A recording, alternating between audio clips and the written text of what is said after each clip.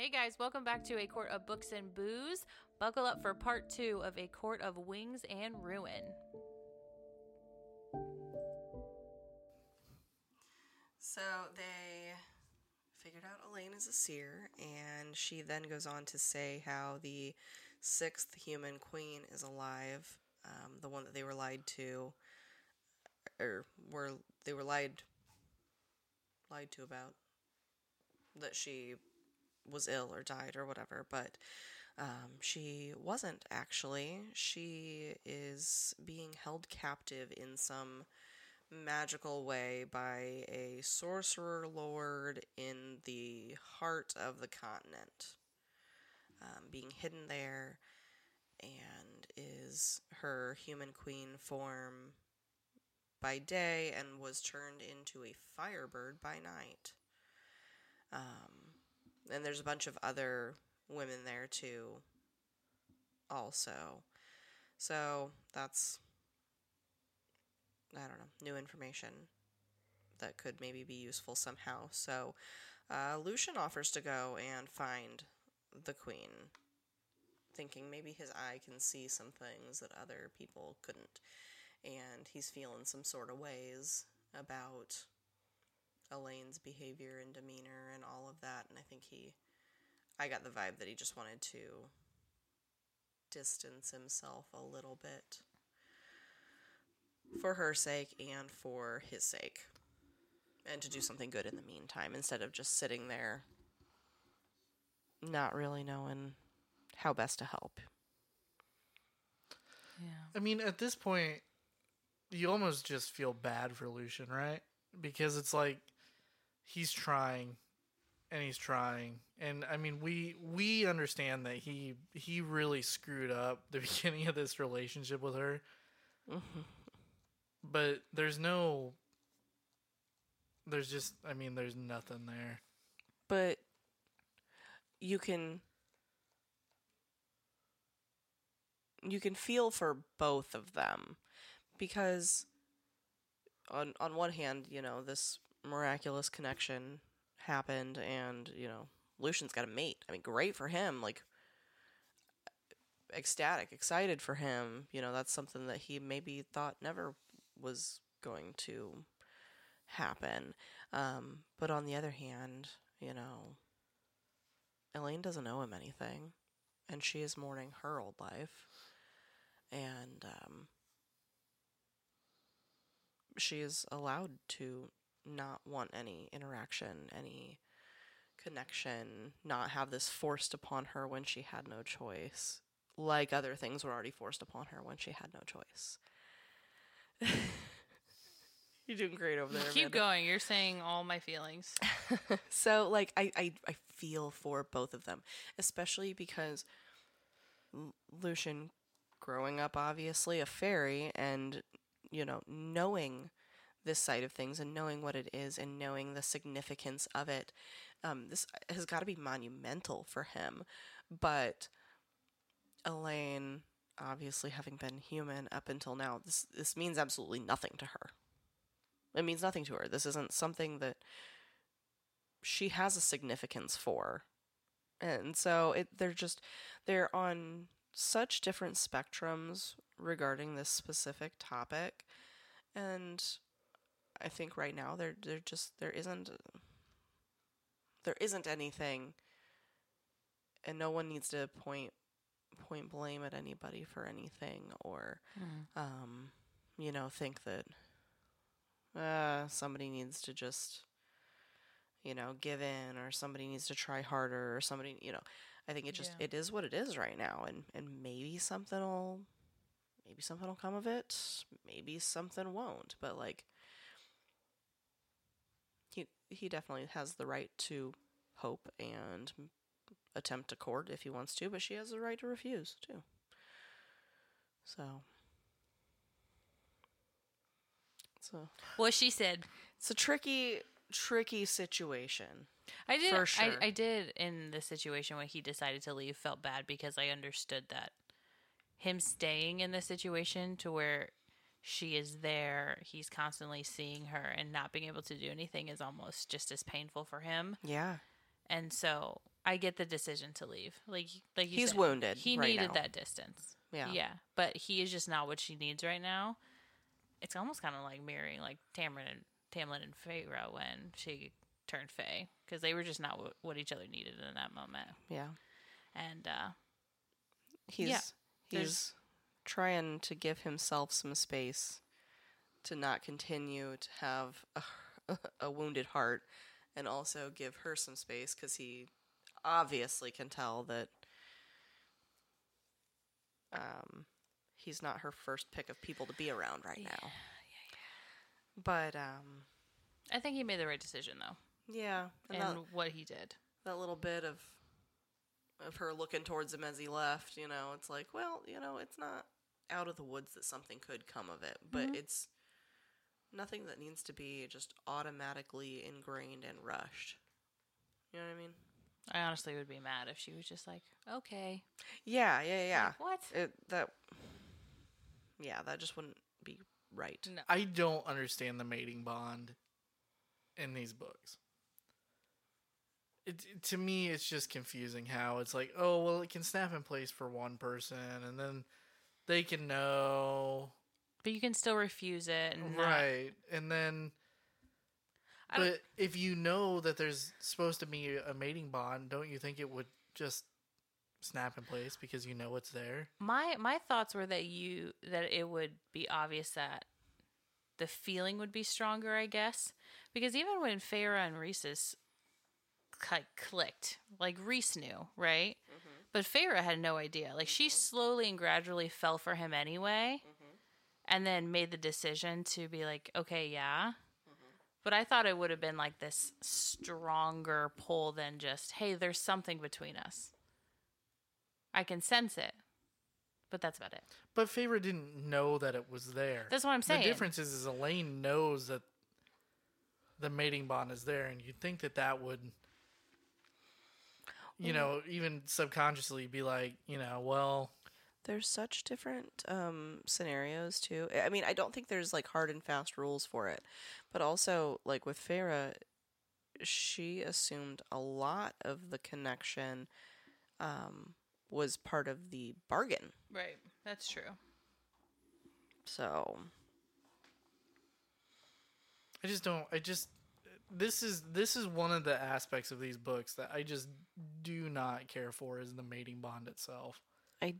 I get the impression that we will learn more about them and kind of the way that they work as books go on. The only thing I understand about the mating bond is that the sex is intense. That's what I got. I mean, all right. That's all I got from it. And it could last a very long time. The sex or the So mating long. bond? Yes. Yes. Anyway, Lucian's gone. Yep, and pretty much as soon as Lucian leaves, Amren comes rushing in, flustered, which it doesn't happen, saying that Varian sent a warning to prepare their defenses because Hybern is attacking the Summer Court right now as she speaks. And it's a really quick, easy decision that Rhys says they can't leave Tarquin to face it alone, and they're going to get the Illyrians together to go to the Summer Court. And they essentially they take off shortly, like right after that. And they arrive, and it's a bloodbath on both sides.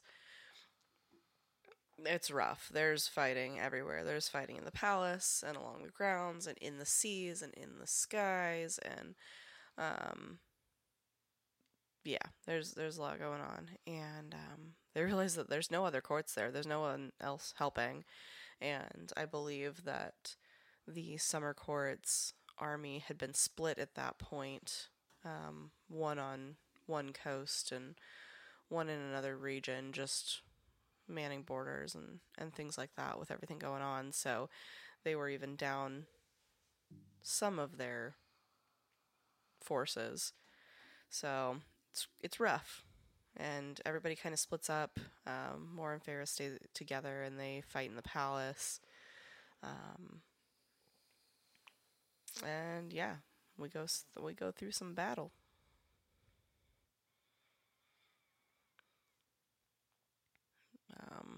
Mor and Feyre manage to clear out the palace of Hybern soldiers and anybody in there, any of the Summer Court people. They get them all rallied together in an area of safety, essentially. And I think it's at this point that they take a small break, and Feyre tries to find Rhys via her mind, and finds him, and he lets her in as he is battling. I don't remember if he's in the sky or He's on the on boat. a ship. Oh yeah, he's on a ship. And he is trying, like, he's I don't know, he doesn't feel his power at like full capacity or whatever. So he's trying to find the source of whatever's seems to be muting his power. Yeah, I think he assumed that. Like it was the cauldron or it was the king. Something was there. So he finds the king. And they have words, and the king has threats and whatever, and Rhys goes to attack, and it's actually just an illusion. So as soon as he disappears, the dampener on Rhys's magic disappears, and they manage to slaughter the rest of Hybern and help the Summer Court win. But after that, Tarquin's still like, hell no, we heard what you did to the Spring Court. That essentially let Hybern in. Get the hell out of my court. I made him leave. Okay, so in the graphic audio, did they change Tarquin's voice between book 2 and 3? Because I swear to God he has a different voice actor. I didn't notice. I didn't notice either. I might be wrong, but I think you're crazy. Yeah. one sounded like way more English. As opposed to?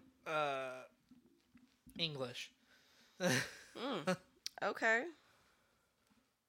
But like a lowercase e, not a capital E. America's English. Gross. I enjoyed this part of the book, but I was also like, meh. kind of found it kind of boring. Meh. Yeah. I mean, you know, I get that we're trying to restore ties with Tarquin and all that, but Meh. yeah. Okay, so they end up going back to where they had set up camp at the... So after they get back, I don't remember how much time passes, but can't be much. Feyre has Rhys take her back to the prison, and she's trying to convince the carver to pick a different object because she's really apprehensive about that Ouroboros mirror. And that meeting is when Rhys finally learns about who she sees as the carver. I don't know. He kind of gives like a little ping of excitement through the bond, apparently. Cute. Yeah. Right after that, the High Lords finally agree that the meeting will be in the Dawn Court, and everyone has responded that they are going except for Tamlin. He has not been heard from.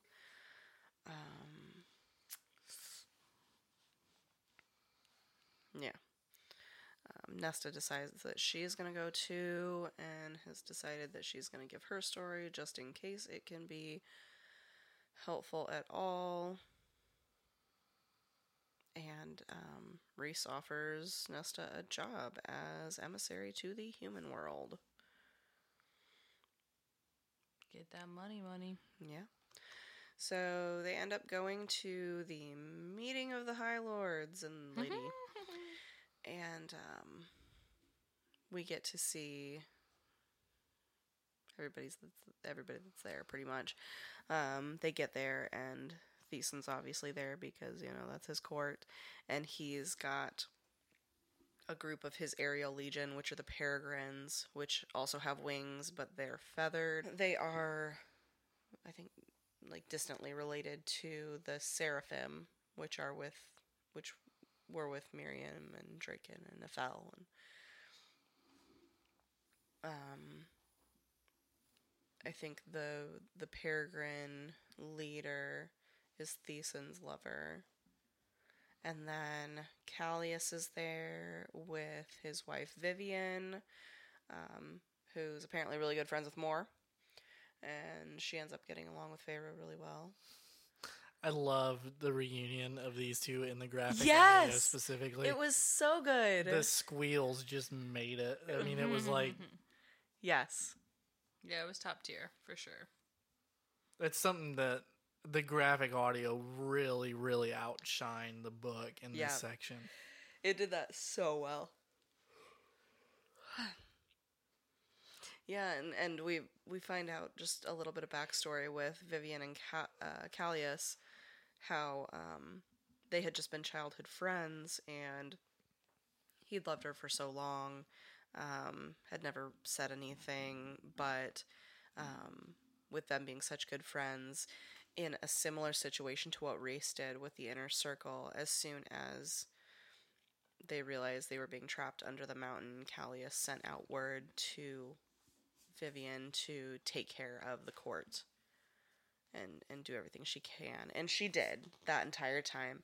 And as soon as he got back there, they did stuff, and then he and then he proposed, and then they got married. And then right after they got married, their mating bond snapped into place. So it was just a whole thing with them. The timing of the mating bond is weird too.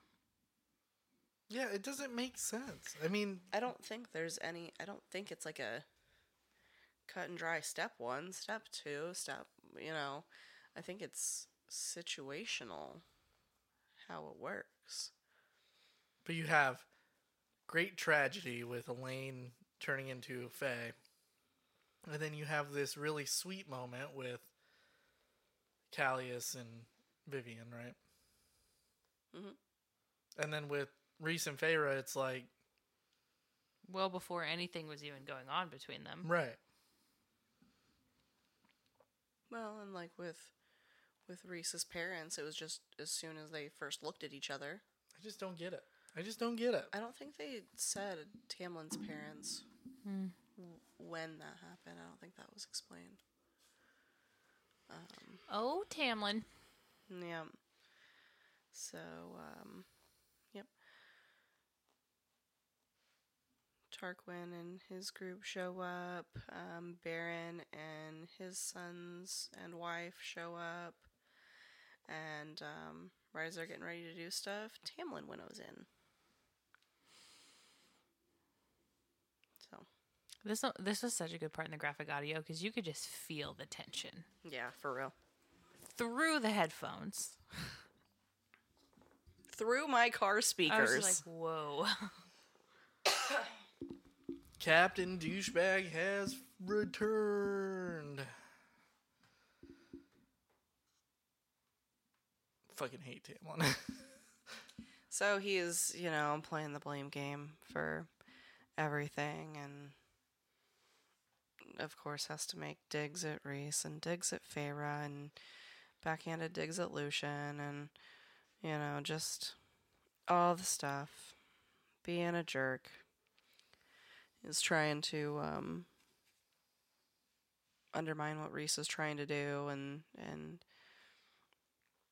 is like, how can you think about working with Rhys after he worked with Amarantha and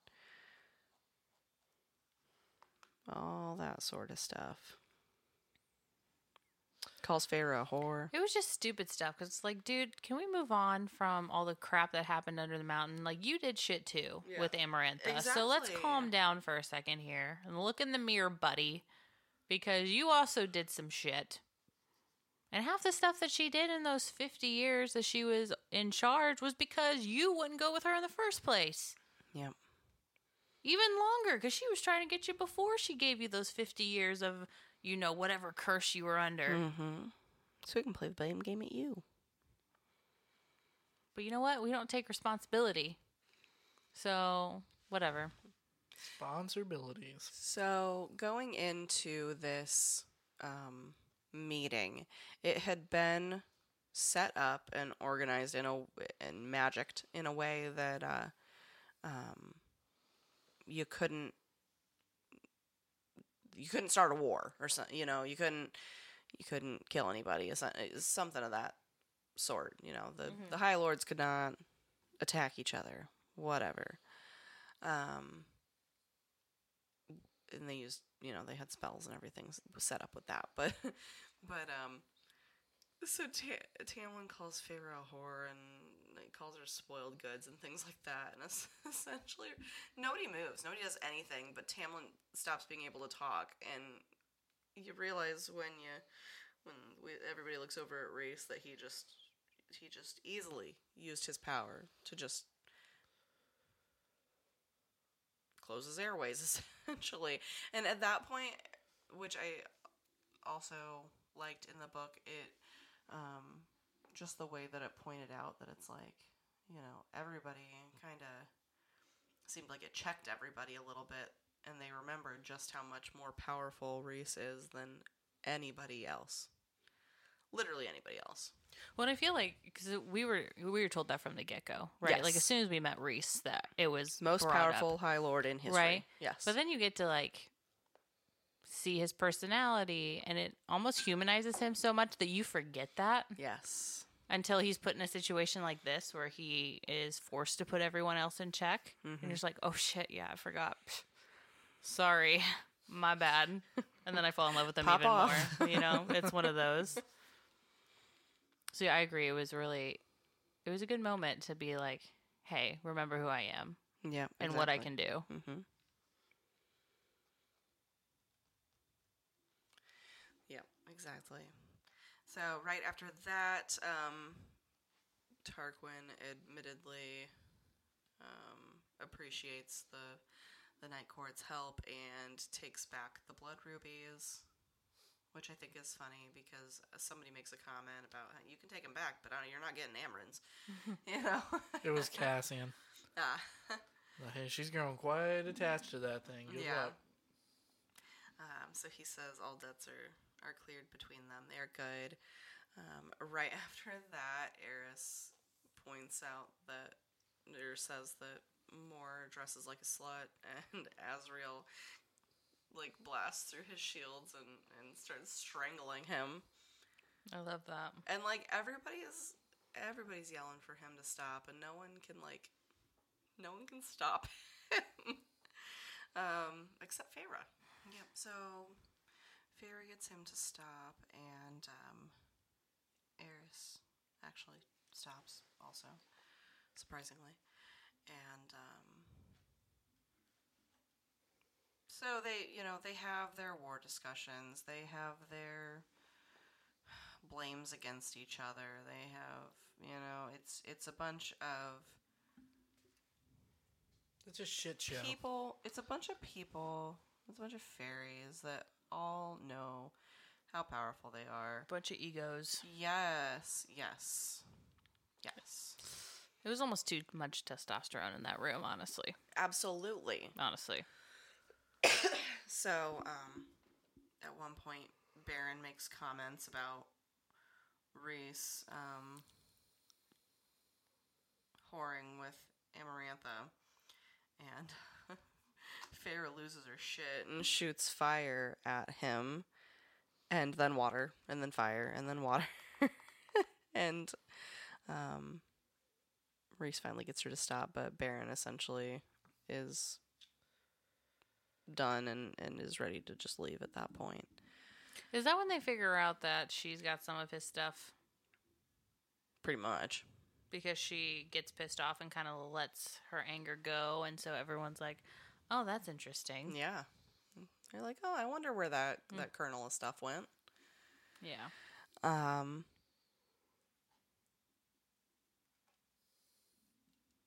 This is like their first night there, right? It's like the first hour. Yeah. Because they were taking bets. Yes. Yeah, and apparently everybody was taking bets. Yeah. Mm-hmm.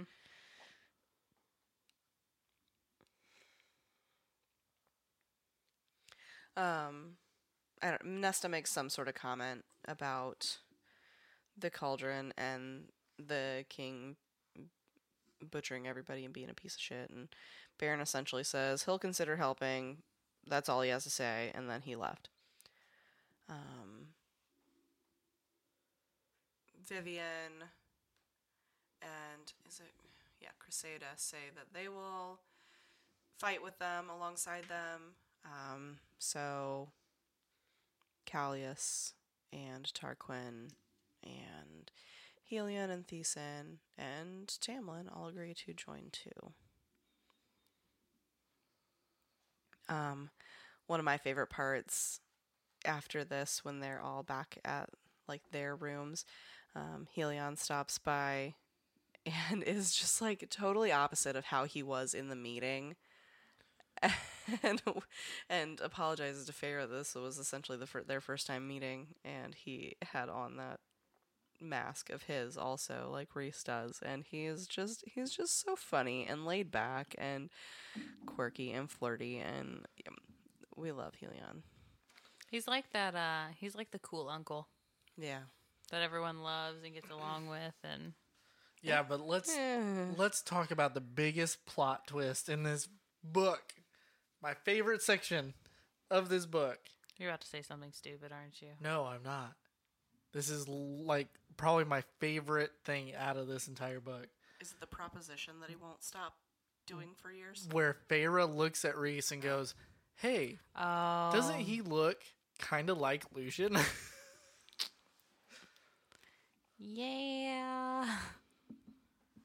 So Helion goes into some backstory about Lucien's mom.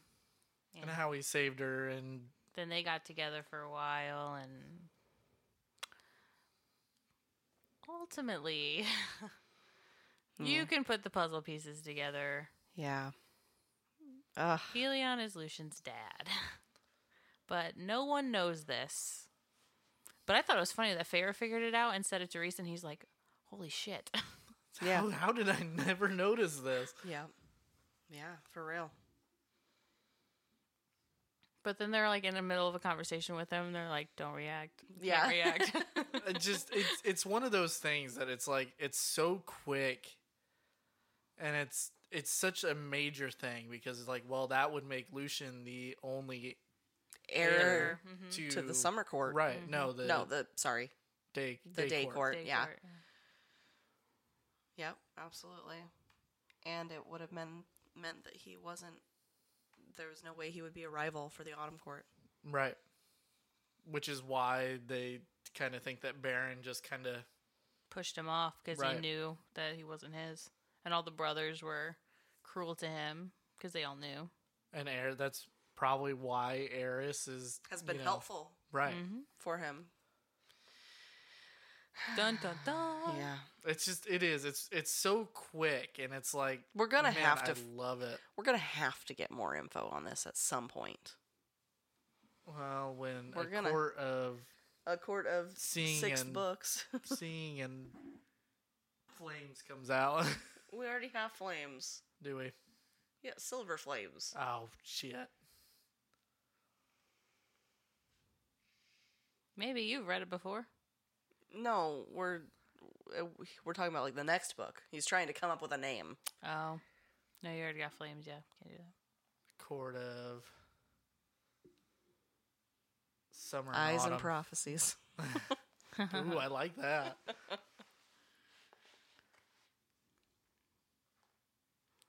So all the High Lords stay the night for the most part. Most of them stay the night. because more Except is to Baron. be discussed. Yeah. So even Tamlin stays. Yeah, Tamlin does stay. Yeah, yeah. Because Awkward. they go to bed and Feyre's like, it's really weird that he's here. I don't think we can have sex here while he's here. Yeah, she's worried about Tamlin, and but he's like, apparently okay. not all the birds that is it. It's not Callius. It's Bird, who's the Thesan. Thesan? Because at one point Helian's like, yeah, all of Thesan's birds are listening to you all the time. By the way, Oh yeah, so don't say anything that you're gonna regret. yeah. What's a bird? A bird's a bird. Bird, bird, bird. Bird is the word. Thank you. Bird is I a was gonna bird. do it. So, while they're in the middle of this, Nesta comes in, freaked out, upset, saying they need to leave. Something feels wrong. Something's weird. Rhys and Az went away to go check the court, and find nothing. So they go to bed, essentially. And they're in the meeting the following morning, and Nesta starts getting sick all over the place and acting strange and saying something's wrong again. But she finally realizes that something's not wrong with her, but with the cauldron. And then all of a sudden, there's like a big, I don't know, magical shudder that they feel across the land. And Rhys uses his powers to see far and wide to discover that the king just used the cauldron to shatter the wall. Dude, what a solid end to a section, though, because I was just like, what? Right in the middle of everything. Nobody planned for this. No. You thought this was going to happen in the middle of war. Uh-huh. Or, they Did not see that theoretically coming. thought Yeah. that could happen, in however many years, with knowing how long fairies live. But, Yeah, nope, middle of a morning meeting. We need Alright. to stop blowing off Nesta. Didn't we learn with Elaine and her seer abilities and all these things? Like, For just real. listen to the girl. I know she doesn't know how Well- to put everything into words, but But, I mean, when she came in, they didn't hesitate. They went out and started looking to find something, and they just didn't find anything. when she's continuously saying, hey, something is wrong here, Yeah. I wouldn't just go to bed yeah, and be like, true. no, I'm sure it's fine. I'd be like, you've got some weird senses, so you're obviously sensing something. Like, they learned with Elaine, I thought.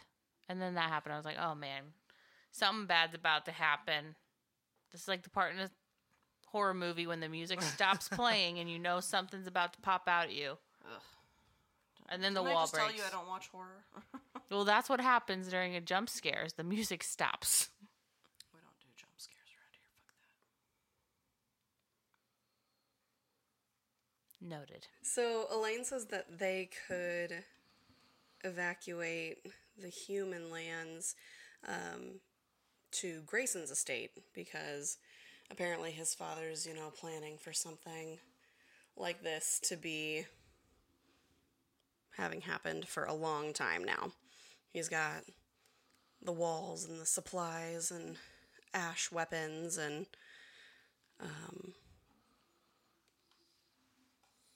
so they're gonna go try and convince him to do that. Sure.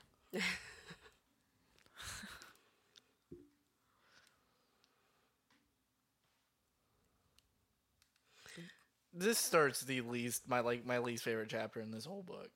Just to be real, I mean it's so frustrating. Agreed. Right before they decide to go to Grayson's estate and figure out that convincing and everything, Feyre corners Amren and asks about the creature in the library and that she wants to go see it again. And so Amren gives her a name, that it is Bryaxis, and that so they go and talk to Bryaxis, and Feyre makes a bargain with him. The thing, whatever, with Bryaxis, that she's like, do you want to be set free? What do you want? And it essentially just says, I want a window so I can see the sky. This is my home. I want to stay here, but I want a window. So she makes a bargain that if it fights in the war for Prythian, that she will get it a window. And I just think that's cute. These creatures are very interesting in their requests. Yeah. Yeah, the Carver, Bryaxis. Yeah. But it is pretty genuine, though. Yeah. So. Yeah, so they all head out the next morning to Grayson's estate, and they're all glamored, so they look like humans. Or they're glamored to just not appear at all. And they have to wait in like this guard waiting area. And Grayson arrives, and his father, the lord of that area, and they notice that Nesta's Fae, and they point out how they've heard that she was kidnapped and turned against her will, and all of that, and Elaine is trying to placate and express how dire the situation is. And he essentially is like, well, maybe I'd believe you if you weren't lying to me too, because I knew this happened to you also. Word travels and all of that, and throws it in her face that he knows that she's got a Fae mate, and they're all confused how Grayson heard about this. And then who walks in but Jurian? I didn't see that one coming either. Nope. So, apparently, Jurian has just been pretending to be the bad guy all this time. What a concept. He was just doing it to get in the good graces of the King of Hybern, to get all of the backstories and the knowledge of things, and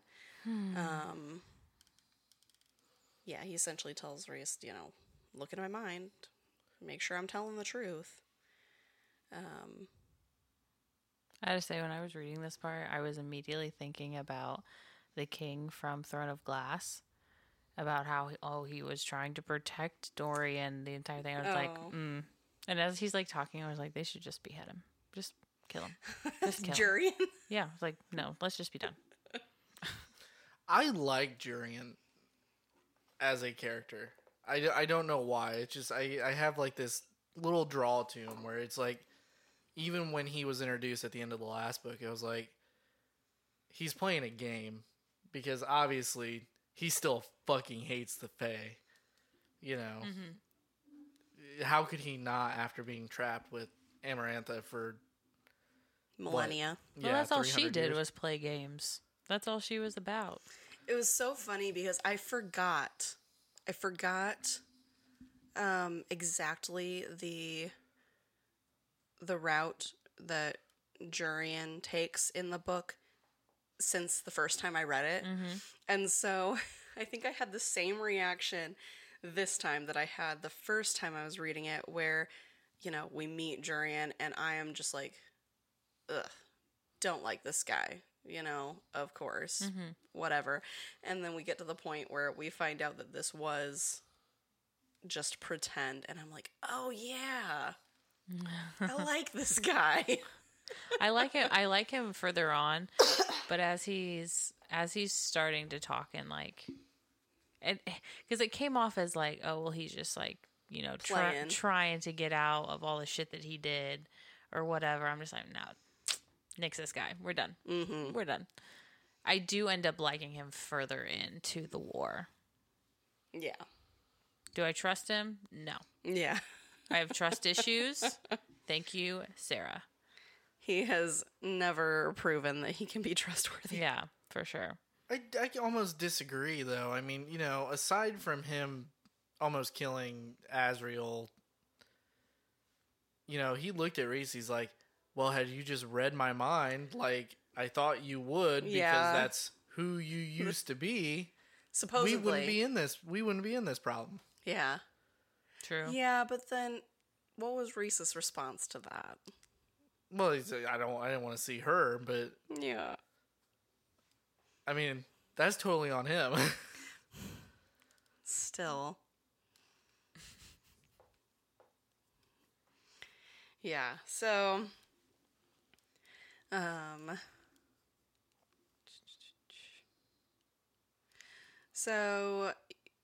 he has Reese look into his mind, and he essentially just says that he still wants to find Miriam and Draken, but actually so he can apologize for the whole thing, and still be able to ask them for help, which, we know that they're still not able to be found.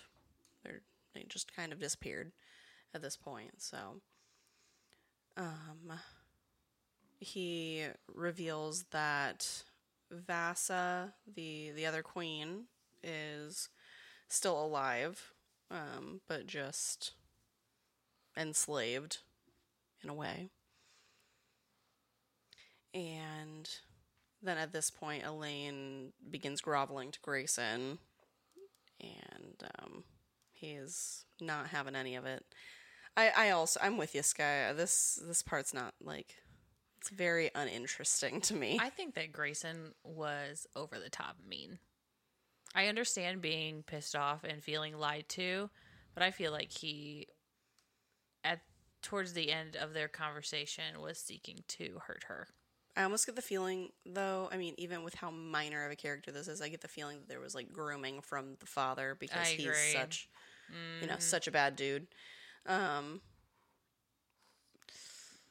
that regard, so. I don't know. Even the father at one point is like, hey, cool it, dude. Yeah, like, you need to calm down. But I wonder if that's for show. Maybe. I don't know.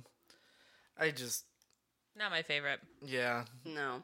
I was really hoping we were going to get a scene in the war of this kid dead. Just head on a pike or something. There's no reason to be in total prick for no reason. You wouldn't let them in if they were Fae. So obviously, they had to lie to be able to get in and speak to you.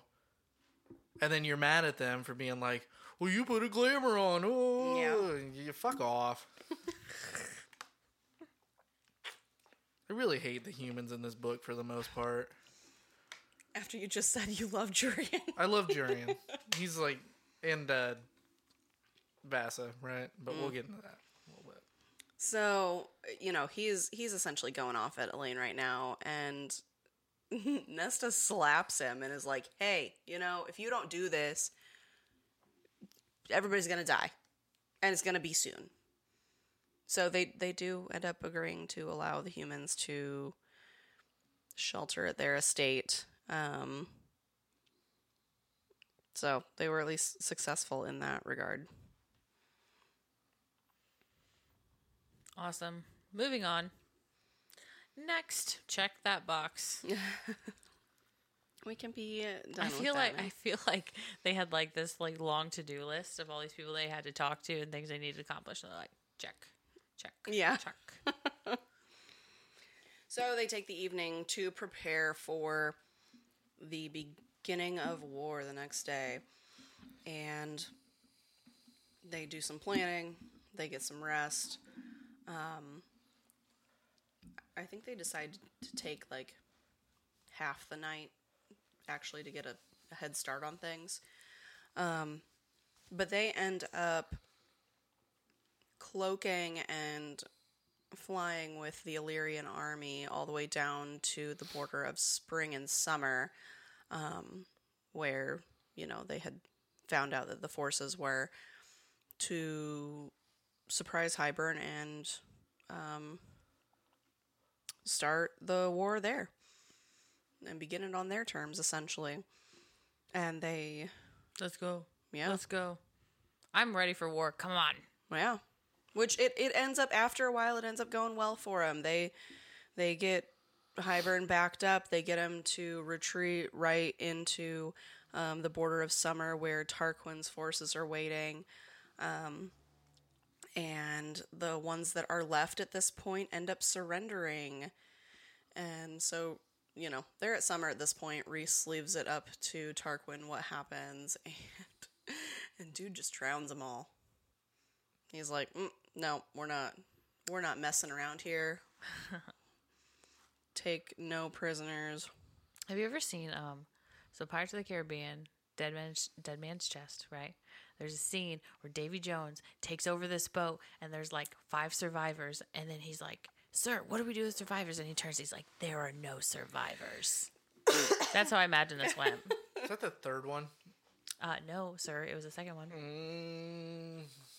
You know how long it's been since I've Dead seen Man's those Chest movies? is number 2. At World's End is number 3. Oh, there you go. Because At World's End starts really weird, doesn't it?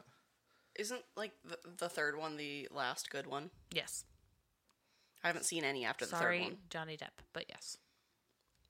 4 and I mean- 5. 4 and 5 are rough. Didn't they lose the other 2 main at that Yeah. point? Yeah, Orlando Bloom and So, Keira Knightley. they come back in the last movie at the Oh. very end Wow. for like a split second. Oh, well. But yes, they are not like in the movie. Gotcha. Yeah, I haven't seen 4 and 5 then. They're all right. They're all right. But anyway, that's what I was thinking of during this moment. It's immediately what popped in my head. Yeah. There are no survivors. Doesn't he, like, choke somebody out with his tentacles, too? He like puts his tentacles like down their throat and Oh. up out their nose. Yeah. You Yeah. can remove that. It was cool. But it was like with an asshole guy that was been an asshole for the entire movie. He deserved to die. Yeah. I shouldn't have said that, but he did. It Man, was a that's being movie. ruthless It was tonight. it was a movie, so it's fine. It's fine. But no, keep all that.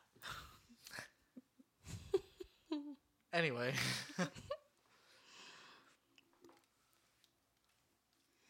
So they end up skipping over Summer, essentially. They don't need to be doing anything there because Tarquin's got his forces. So they move... Sorry, my shoulder itches. So they move northward toward the Winter Court and start setting up camp there, which they're setting up and digging a trench around and monitoring Hybern, which it appears that they have just completely gone around them unknowingly and pretty quickly. We've got a split opinion at this point where some of them want to march north, some of them want to stay. They're not quite sure exactly what to do at this point to get to the best spot for battle, essentially.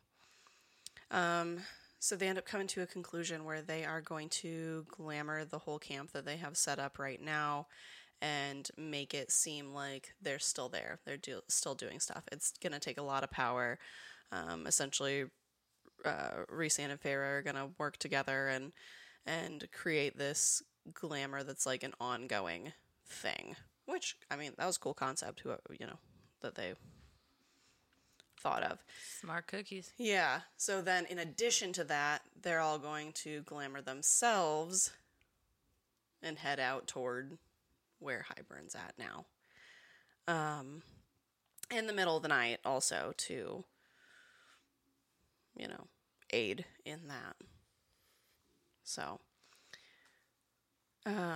they end up meeting the Hybern forces and are better prepared this time, but still end up starting to lose because Hybern essentially predicted it all somehow, or had additional forces than they realized at that spot. So, at this point, Feyre makes a realization that she needs to ensnare the Suriel again, to ask about war questions.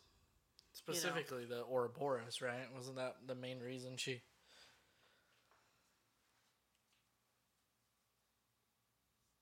I thought the main reason was to find the location of Hybern's true army and not the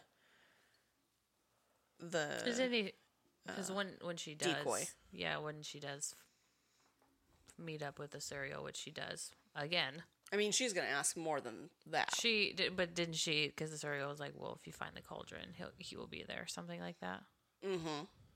Yep. He's essentially said you have somebody who can track the cult. Yes. Yep. Who can scry on it or Yep. whatever you want to call it in Yep. these books. Yeah. So, Feyre actually asks Elaine to help her find the Suriel with being a seer. Asks her to figure out how to use her powers and find the Suriel, which she does. And it's near the Weaver's cottage. It's right there in the middle. And so she winnows there, ends up finding the Suriel, as she just tends to do. And the Suriel says that it doesn't know exactly where the king is and the full army is, but like you said, they've got someone that can find the king because the king's gonna be with the cauldron.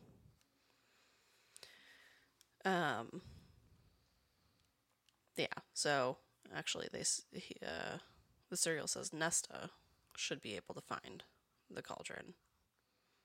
Not Elaine. She asks the Suriel if they would have to get to the cauldron using the book to nullify it, if that would be enough to win. And the Suriel says that, yeah, it would be, if you survive long enough to battle afterward. The Feyre tells the Suriel that the bone carver, wants the Ouroboros and asks if looking into it will drive her mad and break her. And the Suriel essentially says, only you can decide what breaks you. Facts. So, Life lesson, ladies and gentlemen. Brought to you by our master of tea, the Suriel. I want that on a t-shirt. Right.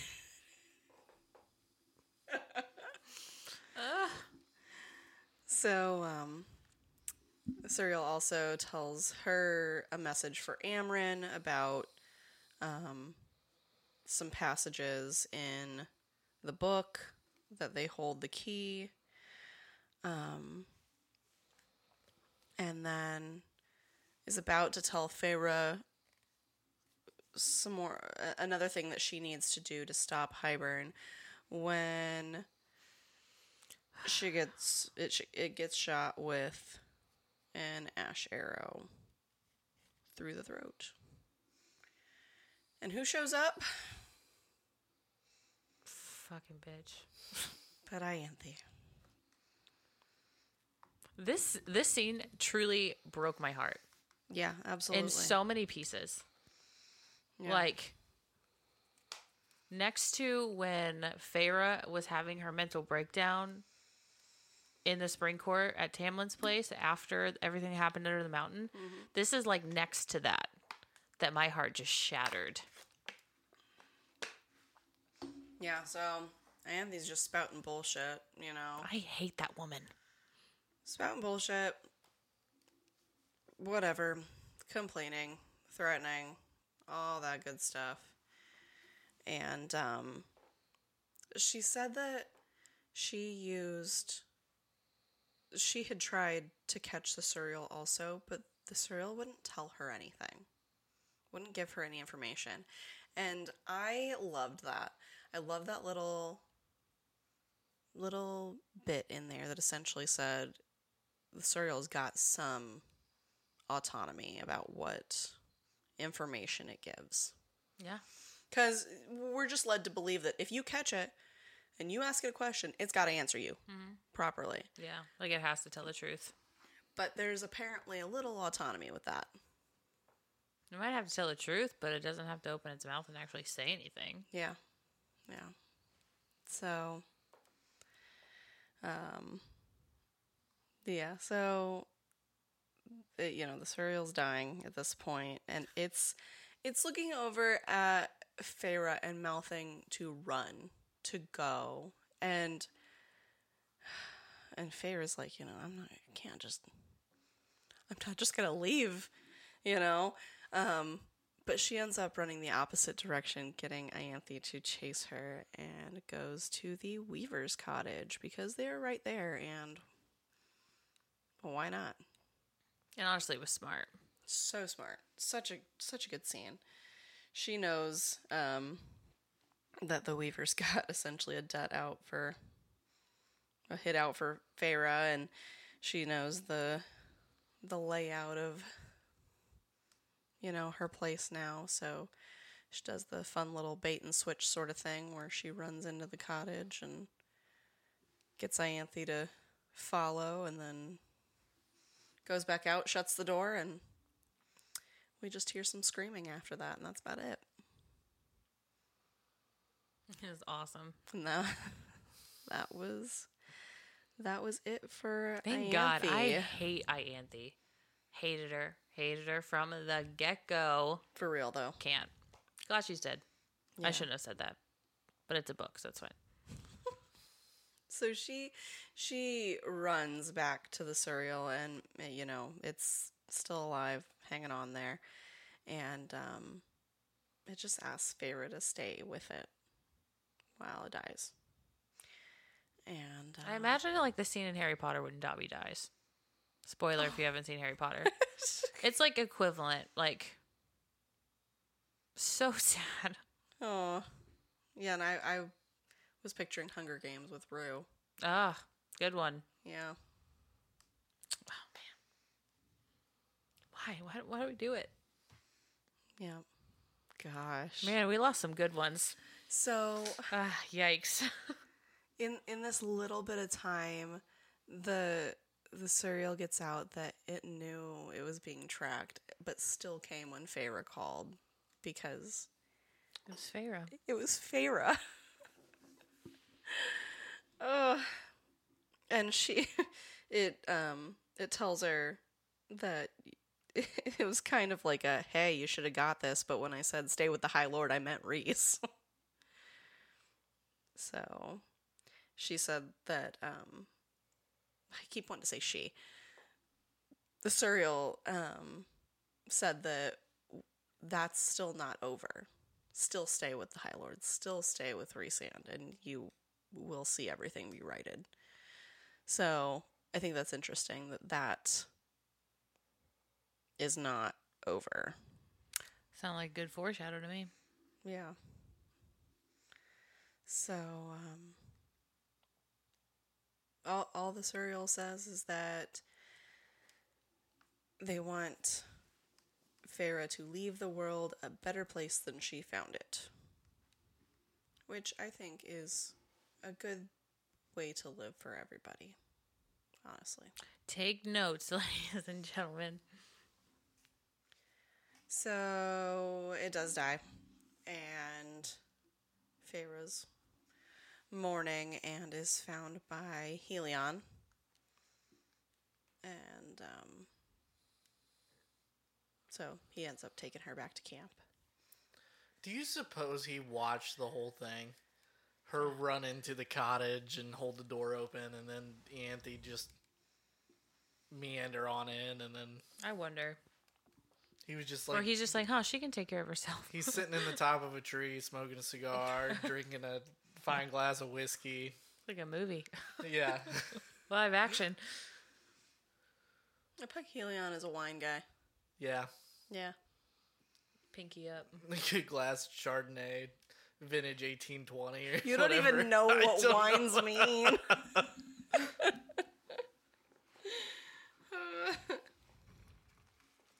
It's at least 50 years old because, you know, who was bottling wine the last 50 years? So they get back. We find out Cassian's been hurt pretty decently in his torso. And Reese is pissed off at him because he gave him an order and Cassian ignored it. And he's essentially like, you know, I actually am the High Lord. You do kind of need to listen to me. And Cassian's like, don't pull that High Lord bullshit on me. It's like, all right, guys. And then Moore's pissed at Farah for leaving and not telling anyone. And they begin having a fight about it. And Moore's giving her shit for lying. And Farah's like, well, you lie every day to everybody about Yeah, it was a low blow. For real, it had nothing to do with anything. So that was something there. Amren gets there with the book, and they have Nesta try to scry with the bones and the stones. And she gets through it. And she seems like she's kind of stuck in whatever vision, I guess, she's having or whatever. So Feyre goes into her mind and sees endless Hybern forces and the king and the cauldron and a war map, and that the majority of his army is essentially near the old Archeron estate. So completely different direction than where they're at, where they've been going. All of that sort of stuff.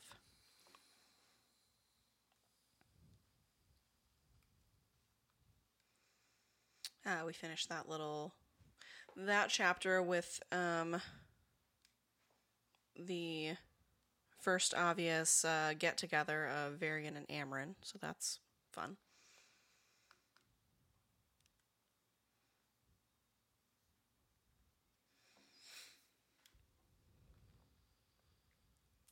That night, Feyre dreams of the cauldron, and she wakes up feeling super wrong.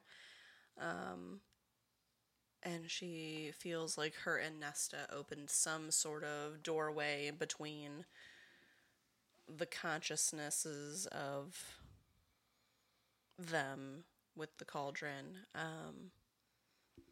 And so she starts freaking out, feeling wrong, and, you know, everybody's coming out of tents at this point, and there's only a few people that realize something's going on, one of them being Amren, and then the other one being Nesta, just because they all have connections with being made. And they realize that Elaine is missing.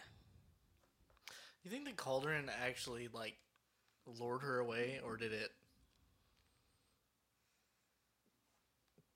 just forcefully take her? No. Did it trick her into, like, leaving, or did it, like, suck her into the blackness that is the... You want to know how I imagined it? Because I imagine everything like movies. I imagine Hocus Pocus, which I know you've never seen. One of the witches, she sings a song and it lures Right. the children. That's what I imagine it to be. Like something similar. Like there's some type of like... But the song is out loud. Yes. See, I'm picturing something similar, but everything's going on in her head. No, yeah. And like in the Hocus Pocus, yes, it's out loud. But I'm imagining like, yes, a mental connection. Gotcha. That's like bringing her and telling her to go. Yeah. And but she doesn't understand or isn't like conscious of what's going on in how I read this. Gotcha. Well, and I think that somebody, I don't know if it's like actually that way, or if somebody was just guessing based on what they were feeling. But they had said that they thought she like saw Grayson and he lured her toward the edge of camp, but it wasn't actually. Like one of those things that Feyre saw in book 1. Yeah, where you're seeing things that Yeah, aren't yeah, actually yeah. there. Yeah. I don't know. I don't know. She's gone though. I just, for some reason, when I play my head movie of this part, I imagine little shadow tendrils like Shikamaru's from Naruto just creeping into camp until it finds Elaine and then Making her walk out. Yep. I love Naruto references anytime I can do it.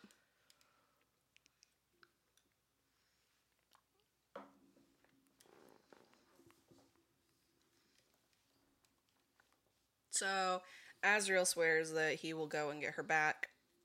Feyre's going to go with him.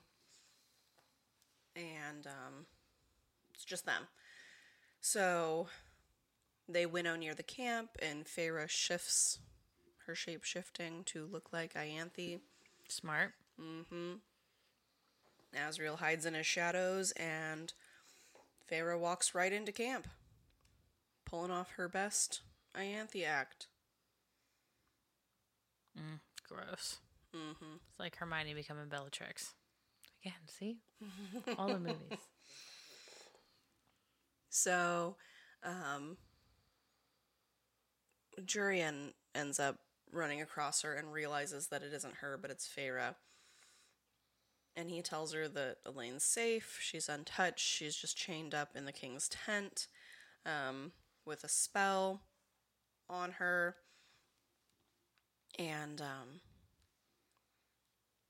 they walk near one girl from the Children of the Blessed hung up on like a rack by like a fire, however they had Claire strung up under the mountain. And so she essentially says to, I think, Azriel to, get that girl also. We're going to get her out too. And so Jurian and Feyre end up, faking it as they need to. They get Elaine out. They get it, they start going toward the edge of camp. There's a big cliff. They're just going to all run and jump and do what they need to do and fly away with Elaine and then this other girl. Azriel and Feyre are. But they're having a little bit of trouble as they're running for that cliff. The king let some hounds. I mean, whatever you... Word hounds.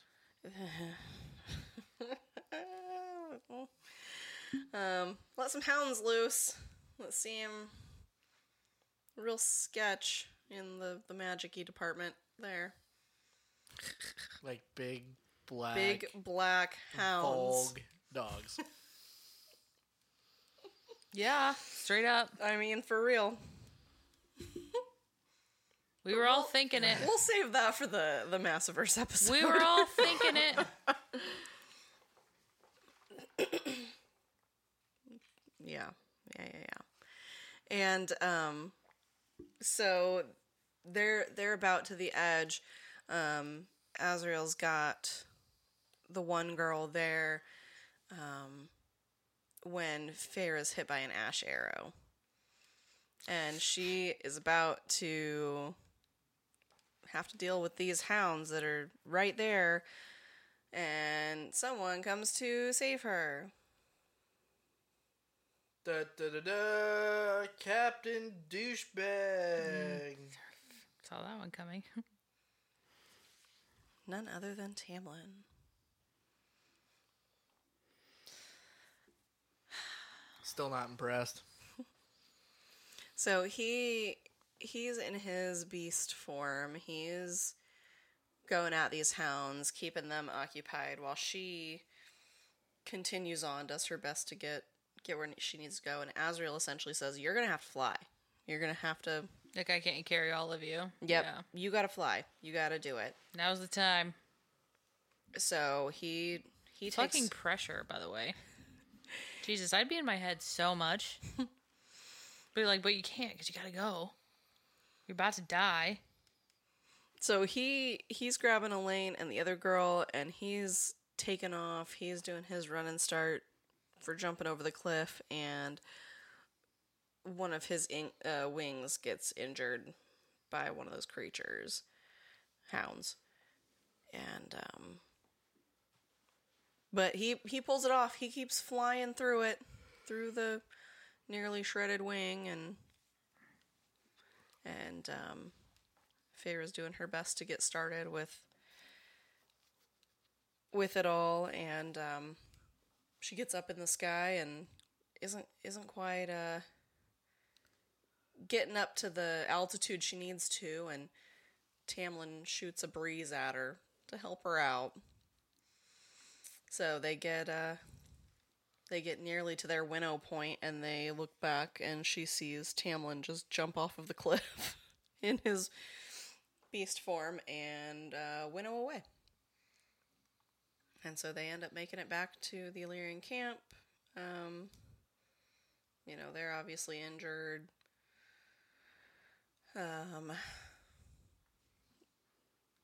Yeah. So, they all get healed. Yeah. Hoorah. Sort of. Azriel. Sort of, yeah. Azriel is very, very worse for wear on this one. Yeah. He's So not able to fly. they check over Elaine, they check over the one girl whose name is Briar. They heal Feyre, but That's a cute name. yeah. I like that. But Azriel, they heal him, but yeah, you're right. He has been grounded, essentially, by Rhys, saying, you don't want to not be able to use your wings ever again in the future, so you're not flying in this war. When Azriel's pissed.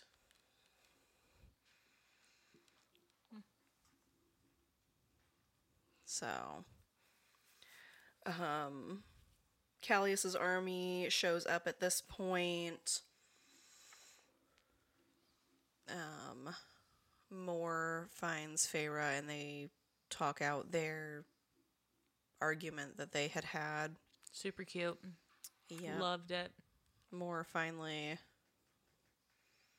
gives a little bit of detail into why she has been the way she has always been with her relationships. Because she's gay, but hasn't told anybody. Love to see it. Love that.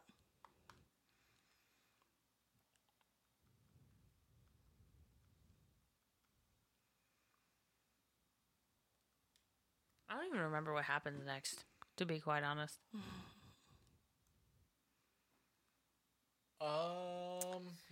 I think we jump right into the last battle, right?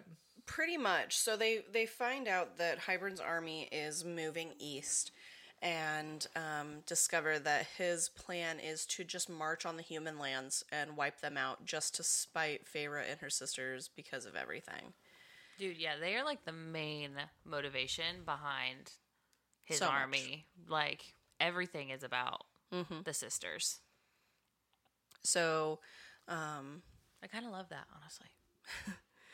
the Prithian group, decides that they're going to winnow to the human lands and then winnow out as many humans as possible to the Summer Court to save as many people as they can. Good guy Tarquin to the rescue. Amren comes in and says she's been, doing more research, and says that, that they need to actually face the King of Hybern in battle and distract him so that Amren, Feyre, Nesta, and Elaine, those that were made, can get to the cauldron, because Elaine somehow has found a way to stop the whole army. utilizing that. Finally.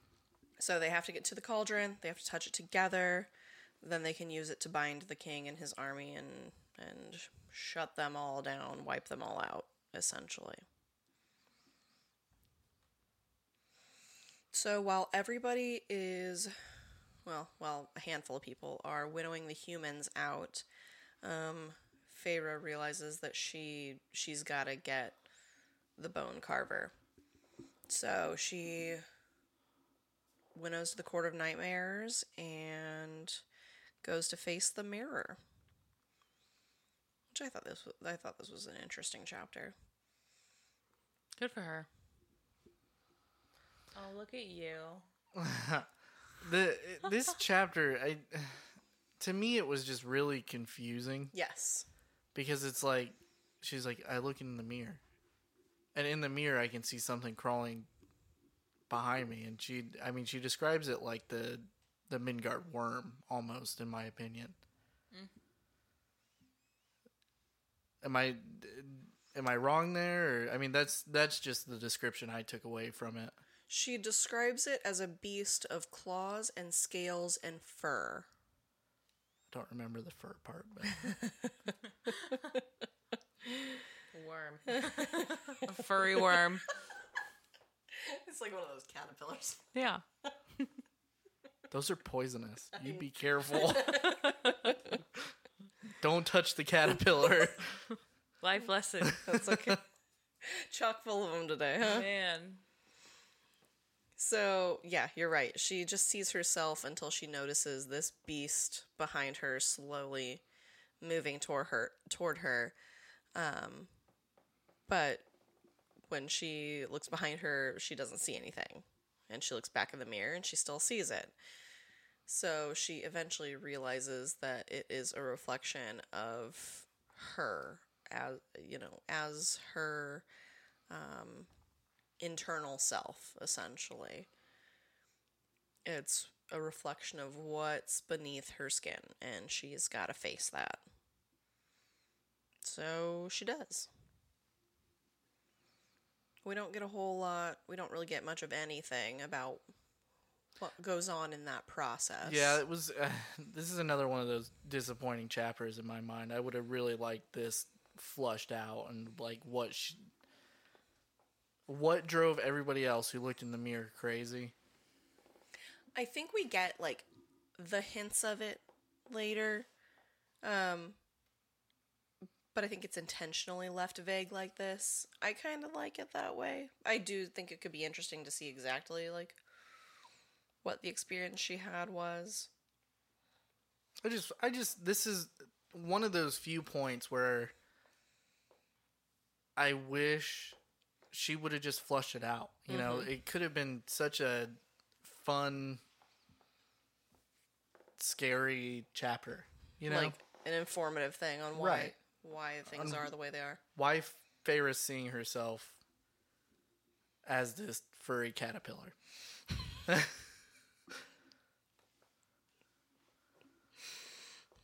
man. So, she makes it through. She doesn't go mad, and she brings the mirror to the carver, who says that he'll uphold his end of the deal and fight for them. He says he didn't even need the mirror, but that Feyre needed the mirror. It was a life lesson for her.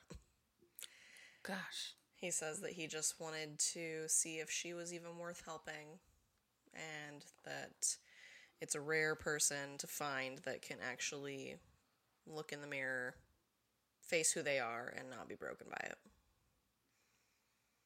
That's He's deep. playing games. That's deep, though. He's had a lot of time to think about Like this, okay? that is like He is not of this world. What? What? What am I doing with my life?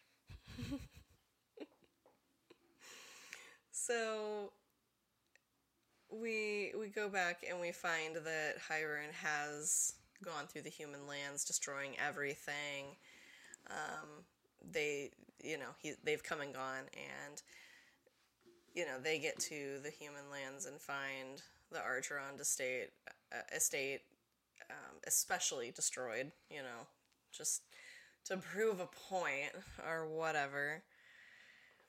I mean, at this point in these books, I'm over Hybern's vendetta against the Archerons. Yeah. It's like, dude, you're the one who put her in the fucking cauldron. This is your fault. And now you've just got this hard-on for chasing Nesta and making her absolutely miserable. Because it's just Nesta, right?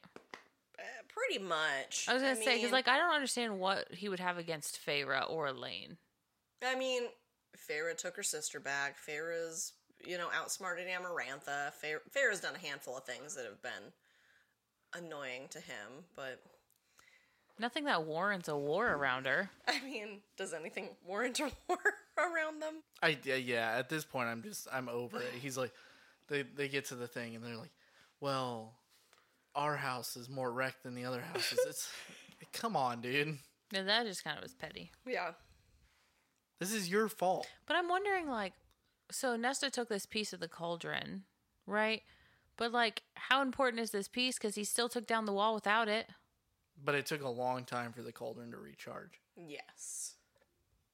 It's essentially, what's the word I want to use?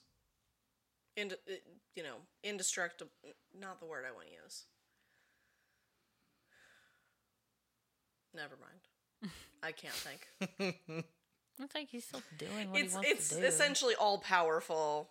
You can't beat it, whatever, if it's all put together. It's like the be-all, end-all, beginning-all. Except Nesta Blah, blah, fucking blah, beat blah. it. Doesn't make But sense that was when to she me. was in it. Doesn't make sense to me. He's still doing what he wants to do. They live forever. Doesn't make sense to me. Unless they die. Whatever. It's stupid. Doesn't make sense. Even then, yeah. So at this point, Azriel's awake from being healed as much as he could at the time, and Rhys orders him again that he's not gonna fly. He's not even gonna fight right now, and Azriel's still pissed off. But he gives Elaine his blade, Truth Teller. And Feyre's thinking, I wonder how many people have used his blade. How many times has he lent that out? And Rhys tells her that that's the first time that he's ever seen Azriel let anybody else touch his knife ever. Which, all right. So then we get some really... Rhysand gives this whole speech, this pre-war speech, and touches base, little bits on everybody in what they mean to him and what they mean to their life together, and I just think they're so sweet. Those little bits. You need that. Any thoughts? Yeah. It was cute. Whatever. Take it or leave it, really. All right. Yeah. So We're feeling a little harsh today. I didn't think it was that good of a speech, really. I want morale boosting. I want... Tonight we dine in hell! I want, gladiator-style speeches here. Since that's kind of how I picture Rhysand anyway. A little bit of Gerard Butler. But. Gerard Butler.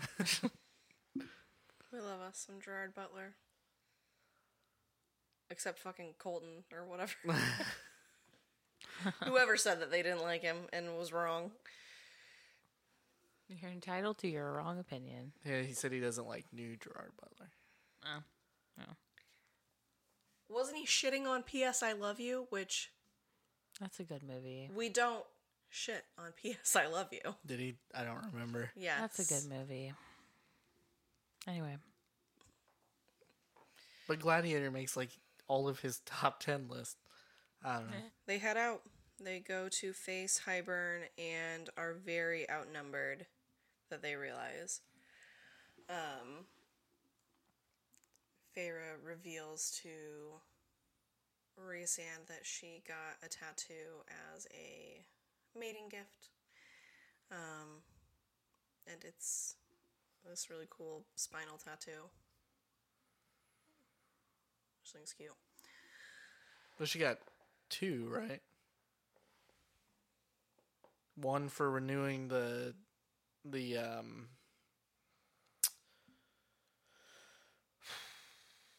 oh gosh, what are they called? Bonds, pacts, bargain. Good job. Thank you for working through that with me.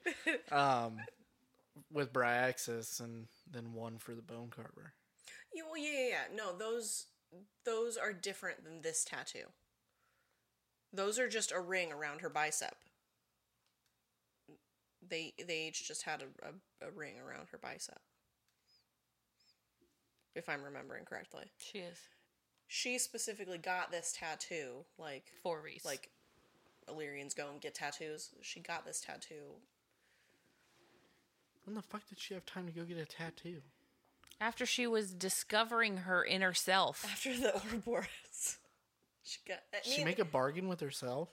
No, hun. The bargains are just an immediate. It just immediately shows up. Like she made went the and time got to go a get some tattoo. ink. All right, she wanted that ink therapy before war. Yeah, but listen. It's we like all a Rowan know, situation. We all know that tattoos take a little while to. Not if you're Fae and you're fast as fuck. Fast as fuck, boy. Did she get it in the Court of Nightmares? She go back to Valeris and get it at a high quality tattoo. Okay, these are now questions. I have questions. Did she pay DM and tip well? DM SJF. I'm pissed now. How much do the artists pay per hour? How much do they charge? Well, because I thought when she was explaining the tattoo, she's like, "Hey, as part of a mating gift, I went and got the Bone Carver. No. I went and got Bryaxis, and this is the bargain." No. You're cute. No, that's Oh, wrong. I'm pissed. Because my thought process on this was, I'll get to it in a second. I don't want to spoil anything before you continue your synopsis. So She doesn't have time to go get a fucking tattoo. There's war going on. She better tip really well. Hybern takes the shield down around his forces so that they can, start fighting. And Feyre lets a glamour go that she had been holding up, which was hiding the Bone Carver and Bryaxis. I was wrong. Were you? For one of them. Oh, okay. One of them, the bargain was the band on her arm. Which is Bryaxis, I believe, right? I freaking know, probably. I think so. Yeah. The other one, it was on her. It was the spine. Ha! That's the spine one? I'm not pissed anymore. Yeah. I did not read that correctly then. Yeah. We all know Feyre doesn't tip well. That's a weird tattoo to get for a bargain. I wonder if it was. I wonder if she had some sway in how it showed up on her. Yeah, because that's a really weird. Yeah. It's nothing like any of the others. Well, isn't that what's stated in the first book? Is like the bargain takes shape of like inner thoughts from both people. Not necessarily. Maybe. Because I thought when she had her That was months Well, ago. that was- lacy Hand glove. hand glove from Rhys, that's what he said. Is like Maybe. Yeah. That sounds like it could be right. I mean, Right. it definitely takes influence from the person that proposes the bargain. she just looks at the bone carver and goes, "Hey, listen, I want the phases of the moon down my back I want something super cool. and make it a little lacy." And let's put the sun at the top I love when you with do a this. smiley face. I love when you do this. You know, like they do in the old Greek portraits where the sun's always got a face in it. No? You mean like kindergarten things when you draw the sun and it always has a face? I in it? still draw the sun with a face in it. That was so bizarre. That's not the first time he's done I'm that. kind of scared. I'm kind of scared, guys.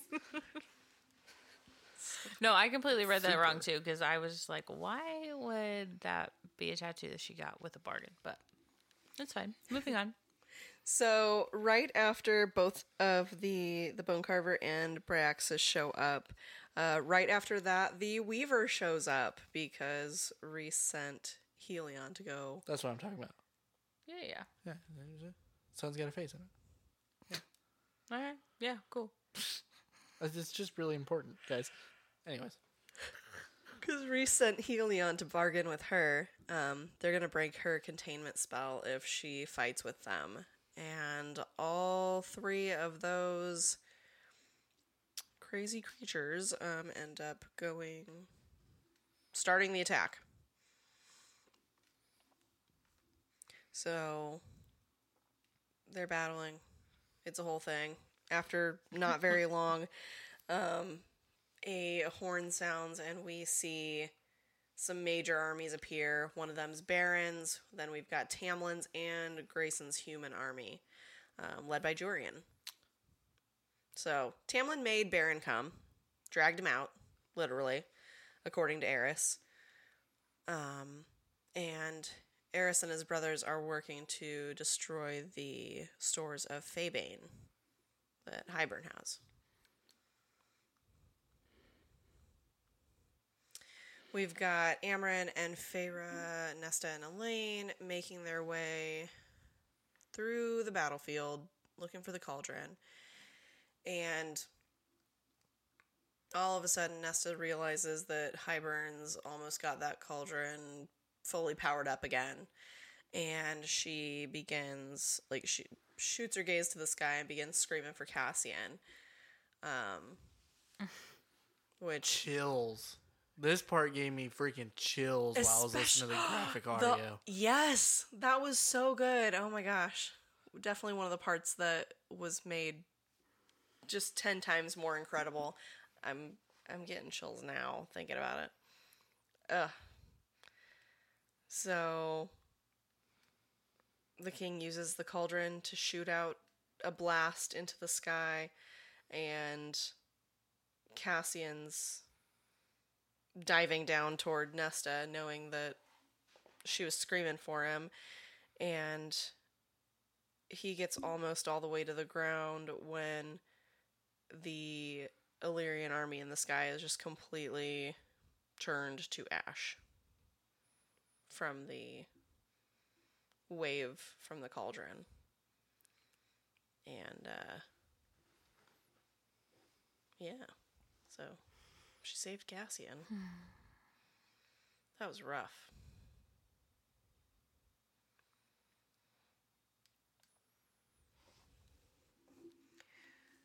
But he's able to use the cauldron again for one more blast at this point in time, and he ends up hitting the Carver. This was really sad because I personally really like the Carver. Yeah. Maybe not so much in the graphic audio because the voice just wasn't what I wanted it to be. It's a little weird. But No, it was a good character. yeah, Honestly, even the other monsters that they brought in, I mean, they all have really sad backstories. For real. Like, you know, now the Weaver and the Carver are siblings, and Yeah. that's the first time they had seen each other in years. And then he dies in a blast, and she's still just trying to help out and do her thing, and you got the other guy over there trying to do his thing, and honestly, they would have been in a really bad position if those three hadn't have shown up. Yes. They were already in a bad position, and, you know, things happen during war, right? So, back and forth. But, man, they were such vital points to this. well, I think even at one point, it doesn't doesn't Moss state that, they probably could have just taken out all of Hybern just to the three of them? Probably. Which, I mean, we'll get into it. It pisses me off a little bit here in a minute.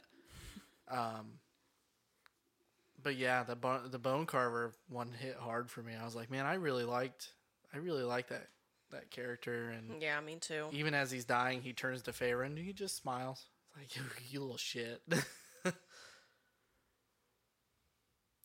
I love how you called That's- a multi-millennia year old death god a little shit. Well, it's because every time that he's pretty much described in the book, he's described as a small child. Yeah. Wait, so because every time Feyre sees him, it's her and Reese's kid. When she looked at him, did she see her kid dying? No, he had a actual form because he had to Yes. get out of the prison. Oh, thank God. Oh, my, yeah, I forgot about all that. I was like, oh my gosh, how depressing. Yeah. I didn't think about that too until you just brought it up. Oh my gosh, I forgot about all that though. So, yeah. Okay. That's so funny. I was stressing out for a minute. Your face fell for a minute Oh, there. no. I forgot about all that though, that he had to like pick a form to get out. Yes. I forgot about that. Yeah. But even the Weaver stops for a second and doesn't Hesitates for a sec. She screams, doesn't she? Probably. I don't remember 100%. Yeah. Sad. Yeah. So Feyre decides that her and Amren are going to have to go to the Cauldron alone without her sisters at this point. So they're making their way that direction, and another horn blasts. And they see an armada of ships on the horizon, which they realize is more Hybern army, which, that just makes them need to move faster because they're already getting behind. But I think pretty, immediately after that, we've got another horn blast and seeing more ships on the horizon and thousands of winged people in the distance heading toward them, which we realize is Draken's Legion and Miriam's people, Is it the Seraphim? the Seraphim, The Peregrines are Thesans. Thesans. Thank you. I always get them mixed up. Yeah. So Draken appears and jokes that Rhys could have just asked for their help, and Rhys is like, we couldn't find you. What are you talking about? Is it Cretea? Yeah, Cretea, their island. He's like, that it's destroyed. I don't know what you're talking about. And Draken essentially says, oh, well, we've been glamoring this whole place. We've been there the whole time. I guess we did it too well. Whoops. Okay, so there are about 4 things that really tick me off at the end of this book. This is one of them. The full-on conversation. Well, they have a full-on conversation, and then they're like, well, it was just a glamour. And, I mean, we've seen, leading up to this point, that Rhys has been able to kind of see through glamours. You would think when they went and checked the island that they would have landed on the fucking island, and somebody would have been like, oh, it's Azriel. Hey, guys, it's Azriel. Maybe we should lift the glamour so he knows we're here. Oh, it's Azriel. It's Azriel. Our friend. Why are we hiding from Azriel? It's been 300 years, man, okay? Did he not land on the island and at least look around and be like, hey, why aren't they here? Did they leave a note? I don't know. Or did he just fly on by? They have flyovers. I think he just did a flyover. Oh, they're not here. This part really pissed me off. And if he flew over, wouldn't they have seen him? Do you think Miriam and Draken for the last 500 years have been staring at the sky waiting for... Oh, but they're on a remote island. Someone to say, fly in over? in the middle of the ocean. you would notice if somebody with bat wings flew over. You'd be like, that's a little odd. Maybe not. Maybe not necessarily though, because I mean, if they could be living underground or whatever. But no. But I mean, even if they were out there on the, you can't live underground on an island, bro. it's a big island. It doesn't work that way. Underground on an island. Oh my god. Anyway, so even Valaris, which was, hidden, even they had trade from boats and come and go and things like that. So I'm sure, even if they were just on an island out there in the middle of the ocean, they very possibly had lots of traffic around them regularly. but had it glamored so well that nobody was to stop. But you can still see out of the glamour. Yes. We've stated that in the past. But if it's still located in a place where there's a lot of traffic due to merchants in the water or winged people overhead, if it's that near enough, whether they're Peregrine, whether they're Illyrian, whether they're, something from the mainland, they might not notice just one winged person flying overhead being that weird. Okay, so here's what I imagine, right? You weren't listening to a word I said. You were staring at me, waiting for me to shut up so you could say what you had to say. That's not true. I listened. Absolutely was. I was watching you. Seraphim. I don't want to argue anymore. Seraphim are like holy creatures, right?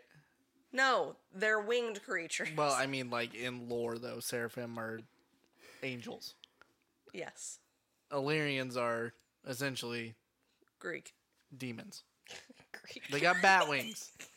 It is Greek. This whole book is based off Greek, whatever. So you would think that they would just look up and be like, oh. Because I don't imagine that they get a lot of traffic by that island. I think they picked their island because it was isolated and far away. That's what isolated means. But I mean, whatever. This really just rubbed me wrong. I don't know why. Apparently. Asriel could have landed on the island and this whole thing would have been solved. Would that have rubbed you right? It would have. Fucking Asriel making mistakes yet again. Bitch. Oh. Excuse you. No, You can excuse me. I leave. love Asriel. You can walk right out that door. That is Watch your mouth. not how we talk about our Lord and Shadow Singer. He is- You're just like, He's my least favorite of the big three. We don't have to compare the big three. It goes Rhysand, Cassie, and Asriel.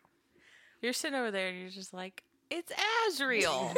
And I'm just thinking of like Little Mermaid with I was like, Ariel. That was funny. Okay, anyway. Are you done? I mean, I could tangent on this for a couple more Well, I minutes. know you but said there's 4 things and that was one. We got we'll 3 get- more and we'll we get got to to get it. going. We'll get to it. Oh, it wasn't It's at least regarding this.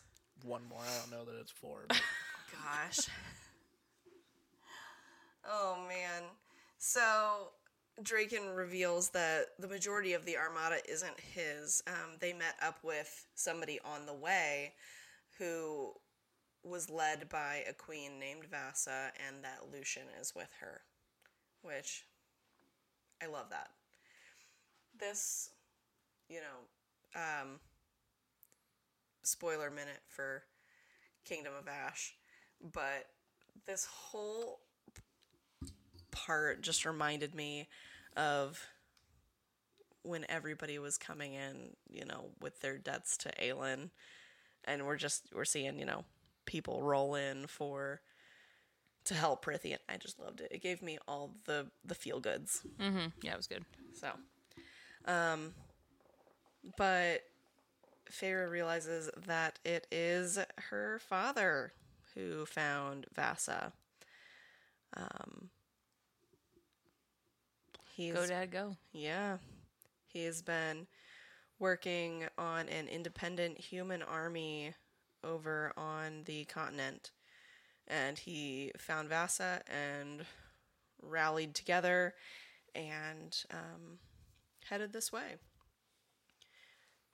And ran into Drinken and Miriam and told him that he had 3 daughters that he had been failing for years and he would not fail them again. And he named his ships after his daughters. And which one is he on? The Nesta. He's sailing on the Nesta.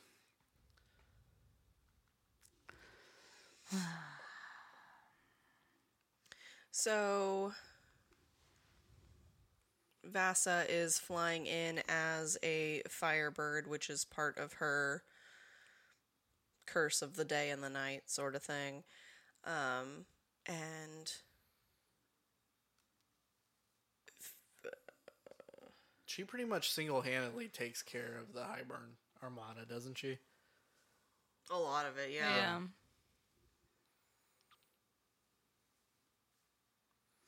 So Nesta convinces Feyre to let her be bait to draw the king out. She's going to pretend that she's, powering herself up somehow. That she's powering herself up somehow to use whatever power she took from the cauldron. Just sort of a, fake it till you make it for him to believe it sort of thing. And Cassian says that he will guard her and they'll do what they need to do to get his attention. And Rhys is just convinced that they're both going to die. But can't make their decisions for them. But so they do that. And Feyre and Amren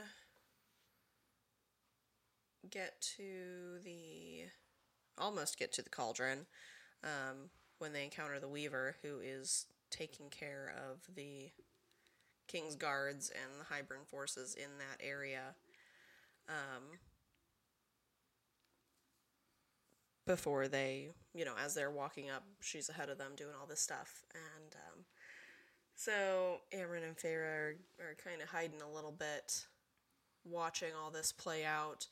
And the king walks up to the Weaver and just snaps her neck. Bam! Here's number 2. That's it. Just snaps it. That's just it. This is the second part of this war that really pissed me off. To kill the Carver, he had to hit him with a beam from the cauldron. To kill the Bone Weaver, all he has to do is snap her neck. The Bone Weaver. The Bone Weaver. The Weaver. The Weaver of the Wood, whatever they call her.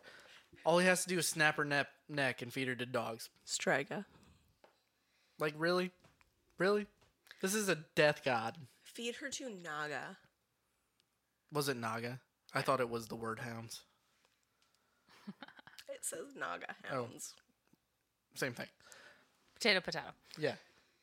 This just, like, it's like, come on. Really? We want epic.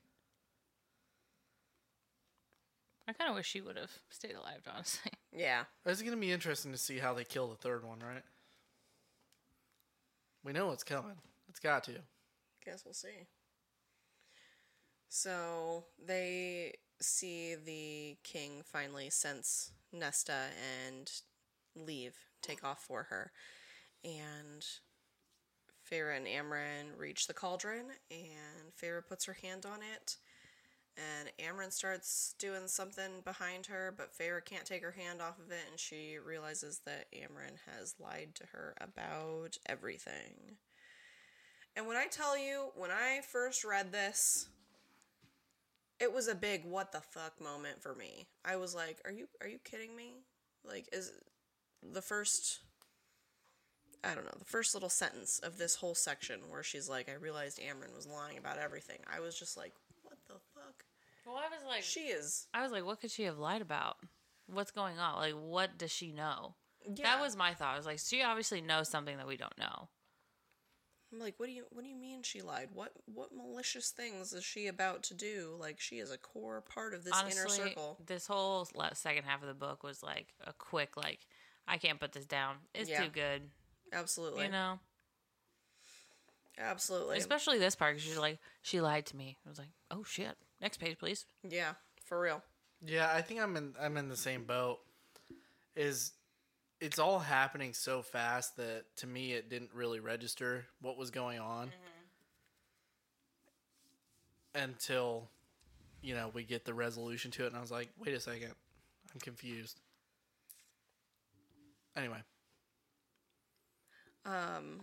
Amryn says that she's sorry for lying. She's just doing what she's got to do, essentially. So Feyre can see through the cauldron as it's searching for Nesta, essentially, in whatever way they're doing their thing. And she sees across the battlefield through this vision link. She sees Rhys shift fully into his beast form. And we don't get a whole lot of description other than claws and feathers. Whatever. But she says it's a thing of nightmares. And it's massive. And then essentially says that Helion also shifts into his beast mode. And it's like the light version of Rhys's dark. They're kind of like twin beasts, essentially, in the way that they appear. Which I think is interesting, and I want more. I want to see that more. Agreed. I want that further fleshed out. I have seen one fan art of his beast form, which I think is absolutely perfect. But I want more description in the book. Because, we've heard before that it's not something that he likes to do, to show. Any little bits that come out during a nightmare or whatever are all accidental, anyway, yeah, so I want more to that. So do you suppose Tarquin's is like a kraken? That'd be fucking cool. Callius is winter court, right? Yes. I bet his is a yeti. No. No? Polar bear? Yes. Baron? It's gotta be some kind of fox. Fire fox. I He's was an thinking internet phoenixy. explorer. I was thinking like firebird. Yeah. Anyway, go ahead. I don't know. Sorry. Maybe he's like a mole. Muskrat.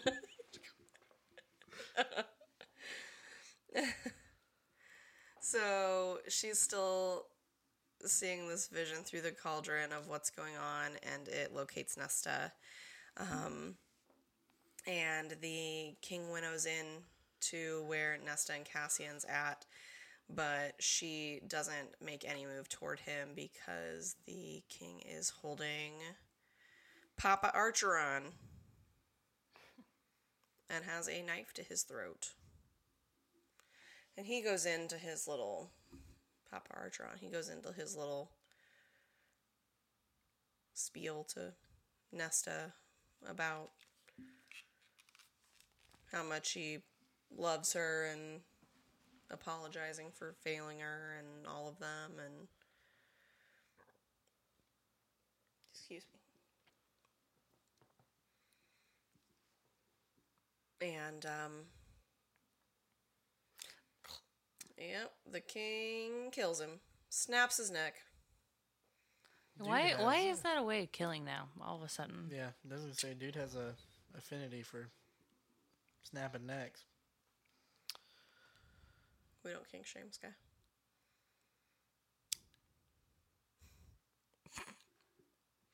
So... Oh. Cassian begins fighting with the king, but he's not doing so hot, and the king breaks Cassian's wings, and Nesta just explodes with power. Literally, it just explodes out of her. And the king winnows away from it, and Nesta essentially just is like trying to get Cassian up and can't get him up, and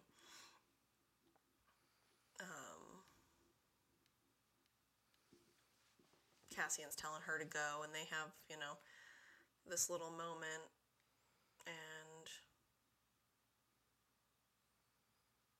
yeah. It's a sweet moment. I mean, this might be like my favorite piece of dialogue between two characters in any of these books. Where he's like, I wish we had more time, but I will find you in our next life and every life after that. And I was like, oh my God, what a player.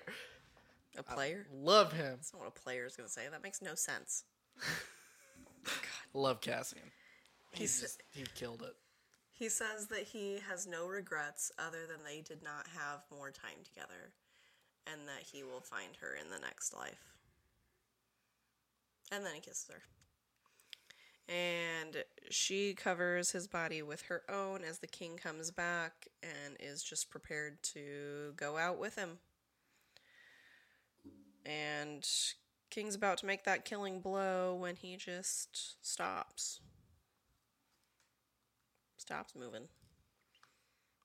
And Nesta looks up to see a blade through his throat, which was Elaine with Truth Teller.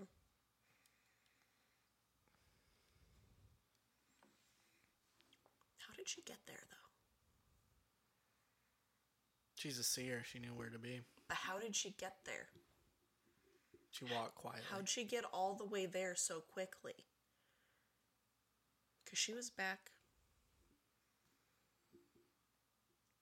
in the area where everybody was congregated.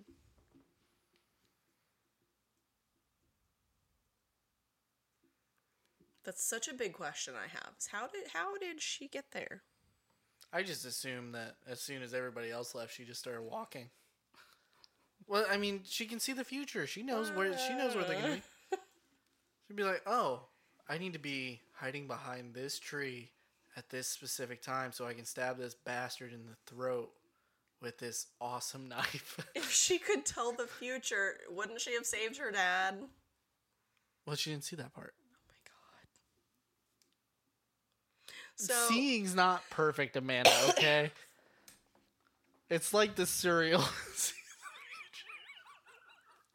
So Nesta goes up to the king and grabs the blade and twists it around in his neck and beheads him. And she essentially picks that head up and stares at it like a trophy. And so Feyre's kind of getting pulled back from that vision of watching everything back into herself. And she's hearing Amren tell her to fight against the cauldron. And Amren reveals that the message that the Suriel gave Feyre was for Amren to unbind herself.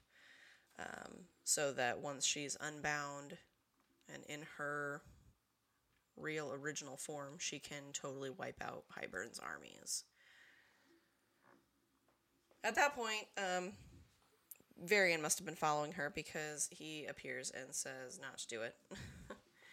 Because she won't remember any of them. She'll be, as she is now, she'll be gone. It won't, it'll be a whole thing.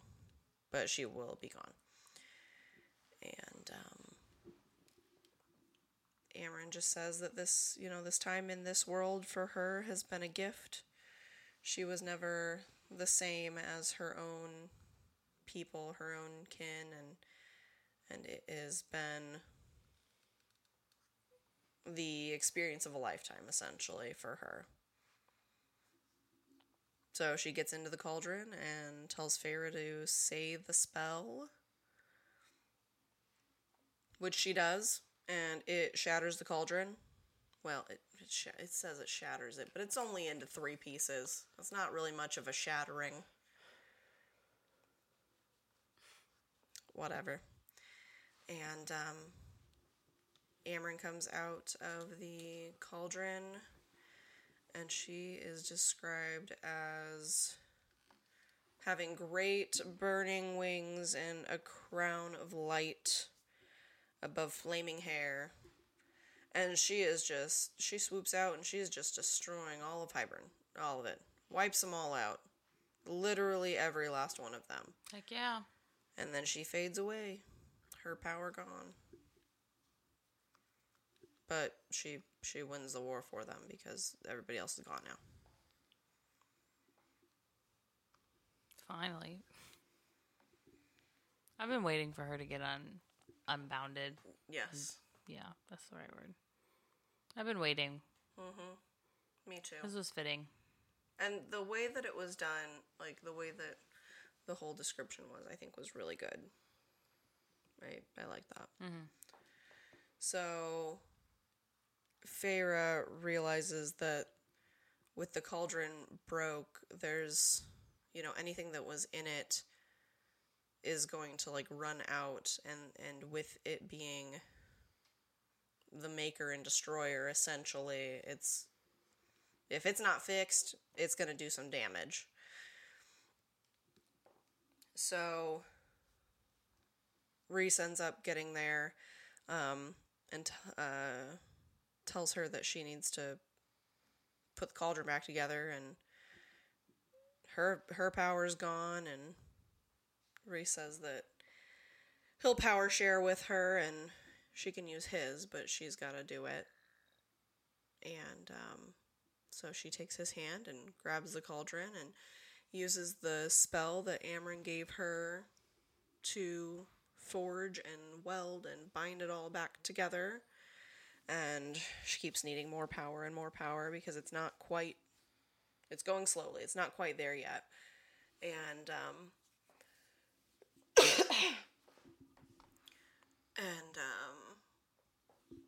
so he's given her more power, and he's telling her he loves her, and she finally gets the cauldron all healed, but feels no more power coming through. And she finishes it up and turns around and finds Rhys on the ground. Dead.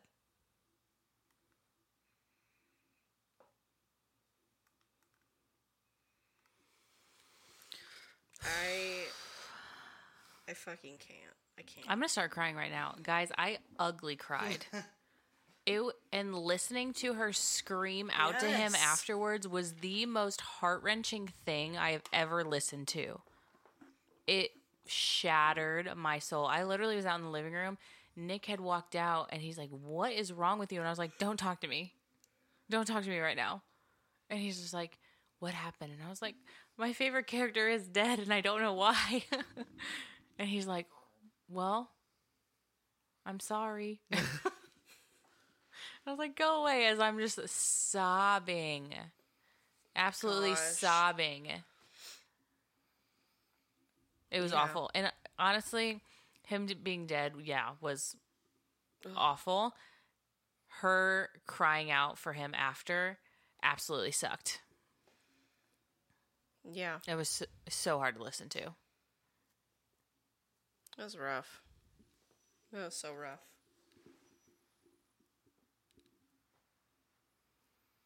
But I needed a minute. I should have known what I know about Sarah. Like, I should have put that together. Honestly, Still, though.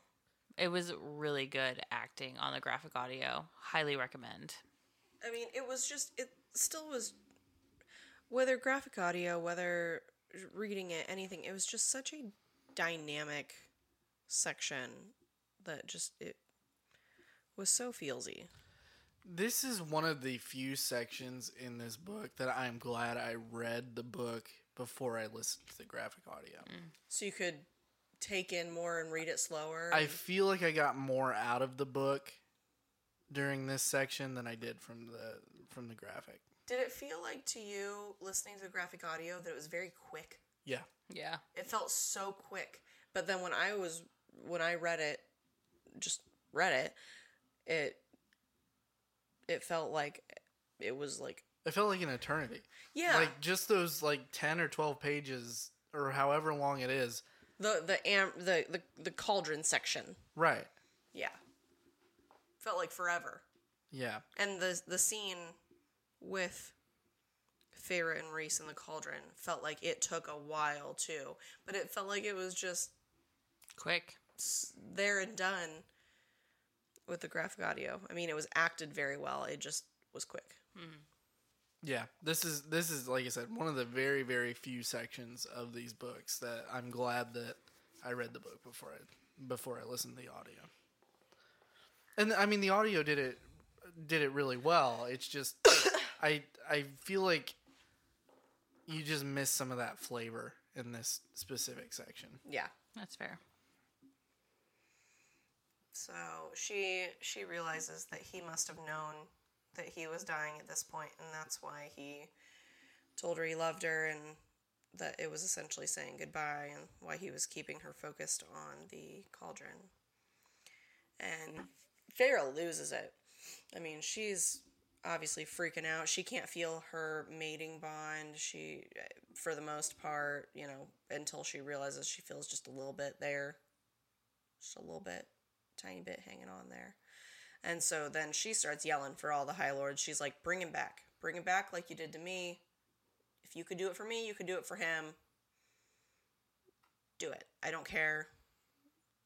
Just do it. And so they all try doing the thing again that they did for her. And at this point, she's the Night Court, giving her a little bit. And the last one they're waiting for that hasn't given it is Tamlin.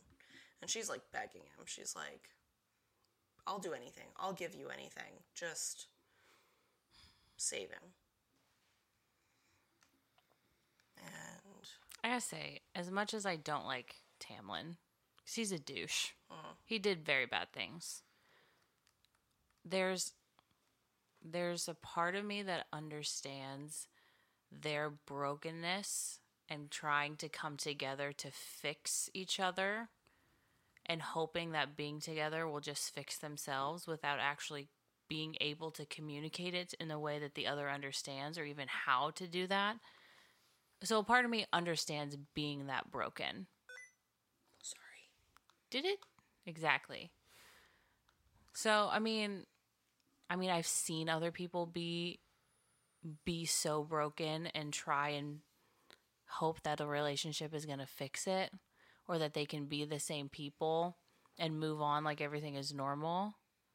In some ways, I've been that way in the past. So I understand, because he was also very broken we saw her point of view, but he was also very broken after what happened under the mountain. Even from stuff that happened well before Feyre even came into his life. So in some ways I understand it. Does that justify his actions? No. Does it justify what she did? No. But I think that there can be some empathy there. But I think that's why I love these books so much, is because the characters are so real. They're going through so many real emotions and things that happen to actual people in our own lives. They're so relatable. And I think that's what the big catch is with her books, is because she writes phenomenal characters that everyone can relate to. Yeah, it's like Fey world, whatever, fantasy. Still. But they feel and act just like we do. Yeah. And go through shit just like we do. So as much as I don't like Tamlin, there's some things that I can understand about him and Feyre. You can see why he's a necessary character. Yeah, I do. And I'm glad that he's part of it. Well, Hot take. he just tells her to be happy and then gives his little life kernel. Life kernel. Life kernel. I love that. And so Feyre's holding Rhys and, talking to him about things and telling him she loves him and telling him her story of becoming them, and he comes back. This is where I mean what I say. Like, I should have put together what Sarah does in her stories and known that this was going to happen, as we've talked about in Throne of Glass. It still was a big shock, though, the scene before. It still was a shock. I mean, even if you logically could think, oh, yeah, he's very likely going to come back, it still was a shock. I think that I knew something was like this was going to happen. I don't think I thought it was going to be Rhys. I thought it was going to be Cassian. Yeah. Here's my problem with fantasy books, Number 3. just in general. We have such a problem killing off main characters and just leaving them dead. Mm-hmm. I would love to see this world without Rhys. Amren just died.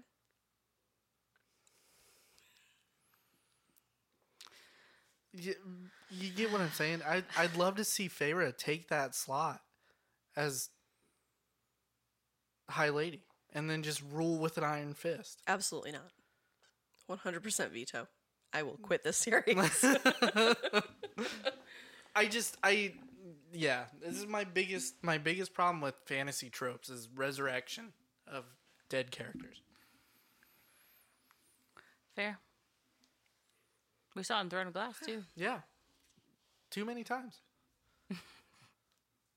I'm sure we'll see it in every single one of the other fantasy series we read. Yeah, that's a big thing. You know, I'm on the other side of that, and I think I'm one of very few people that I don't mind if we're not killing off main characters. If there's a character I like, I'm cool with them staying in the book. But that's just me. And I mean that's great. I have this problem with every form of media I take in. Whether it's manga, books, TV, is where people are just so scared of killing off main characters. And I mean, there are certain series that go against that. Is that hinting to me that there's a main character that doesn't stay dead in something we've mutually been reading? What have we been mutually reading? The big one. One Piece? Never mind. I quit. The big one. Nothing. Oh, you're talking My Hero. Right? Yeah. No, it's not hinting at anything. Still? Yeah, I actually just got caught up with it this week. And there's still no change? Nope. I can't start reading that again until I know one way or the other. Anyway. That's just my big problem with all. Fair. Is authors are too scared to piss people off. Well, I know I've seen it a lot in like TV shows out of fear that people are going to fall off and they're going to lose viewers and things like that. I don't know if the same holds true when people are writing. I think it is. I can only assume. So your prime example is sitting right across the table. Right. What did she just say? If I like a character, I want to keep him. Yeah. I'll drop this series. It depends on the character.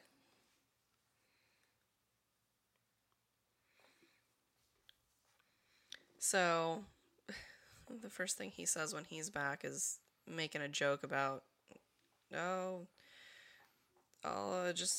you High Lords, just know I don't have any of your powers, so don't worry about that. Just thinks that was funny. It's a bummer. But then the second thing he says is, another surprise, go get Amren out of the cauldron. Because apparently she went in there while it was sealing, and instead of going wherever the dead goes, Rhys offered for her to come back instead if she wanted. Yet again. So she didn't stay dead either. She came back, and surprise, she's just a normal fae now. Normal high fae. Amren's not unique anymore.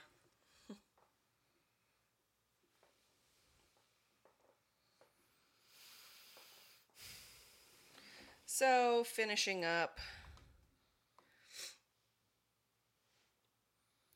finishing up the last little bit, after the war times wind down, Elaine, Nesta, and Feyre go say a prayer over their father and burn his body.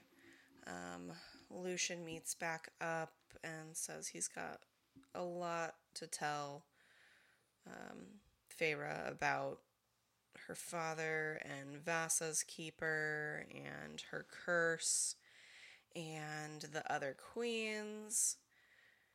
And Elaine invites Lucian to come back to Valaris with them. And Feyre and Rhys get to sit down with Draken and Miriam and talk about stuff. They ask that the cauldron be hidden on Cretea, which is agreed upon. They're wanting to get that out of there as quickly as possible, so none of the High Lords are like, power. And then they have a big meeting with all the High Lords and the princes and the humans and the Fae, and I think that ends with, some things figured out, some things have more questions. They'll be continuing the meeting in the future, etc. Especially with no wall now. Right? Feyre finally gets to meet Nethel and gets to sit down with Vassa, who talks with her about her father, and that's a nice little bit. With nobody having come to any conclusions about, the Fae and the humans and the treaty and the wall and anything like that, they all go their separate ways. The Night Court crew goes back to Valaris. Nesta's being real distant, post the father thing. And that's it for them. We get one little snippet after this of Rhys's point of view, just him sitting in their home, I think in the townhouse, and just listening to all of his friends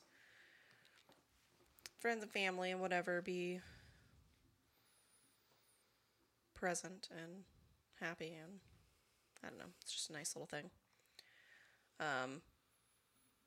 And then I think our last chapter is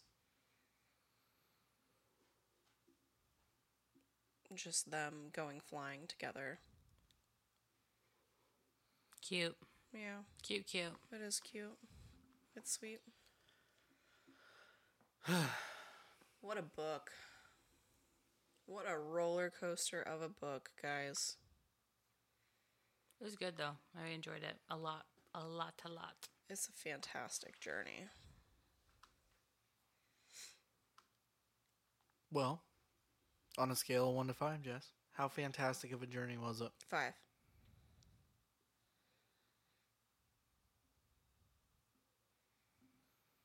Straight 5. Huh? Straight 5. Wow. Yep.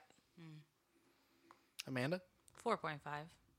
I still like Mist and Fury better. I'm right there with you. I'm not comparing them. I just, It's a good book. it's a fantastic book. It just wasn't my favorite thus far. Mm-hmm. I like Mist and Fury better. I agree. I think I like Mist and Fury a little better too, but Wings and Ruin is really close, but I do like Mist and Fury better. mm-hmm. It's extremely well written. I wish we would have gotten more war at the end of this book. I agree. I wish it would have been a little more, drawn out. Mm-hmm. Because this is the peak of this story. Yeah, like the whole build up. Right. And then we get, less than 20 chapters on the entirety of it? Yeah, from start to finish. And 3 battles, maybe? Yeah. I don't know. Yeah, that would have been nice. Yeah.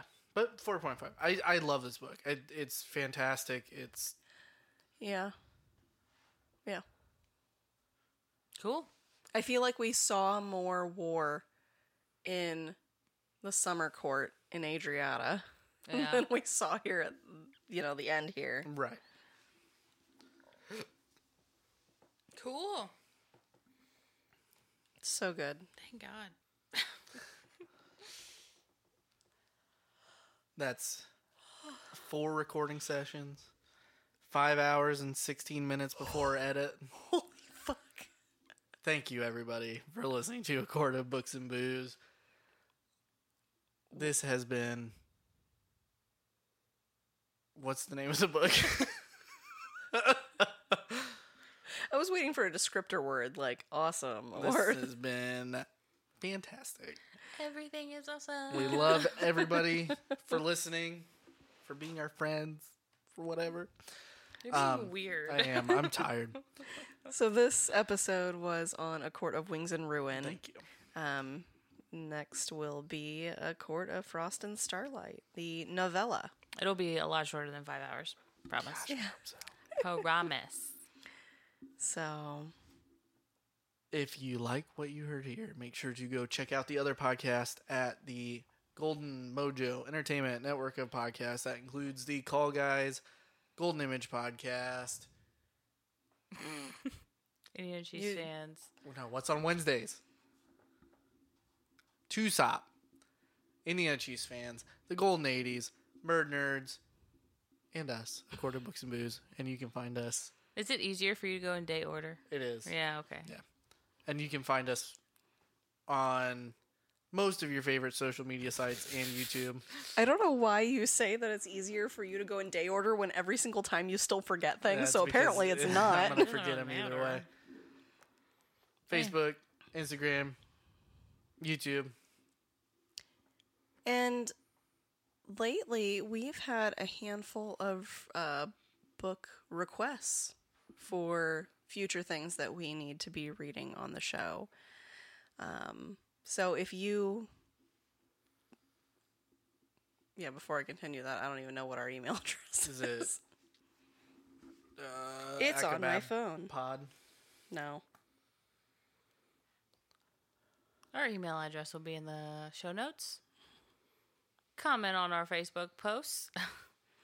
So, if you have any book requests, things you want us to read and talk about, then you can let us know at our social media, or you can email us at acobabpodcast@gmail.com. That's acobabpodcast@gmail.com. Let us know why all of Amanda's opinions are wrong. That'd be fantastic. We literally just agreed I know we about this book, Skylar. I'm not saying my opinions are right most of the time. You're entitled to your wrong opinion. All the time. But thanks, everybody. We appreciate you. Like, subscribe, hit that bell. Oh my gosh. Get us out. You know what time it is. Read with you later.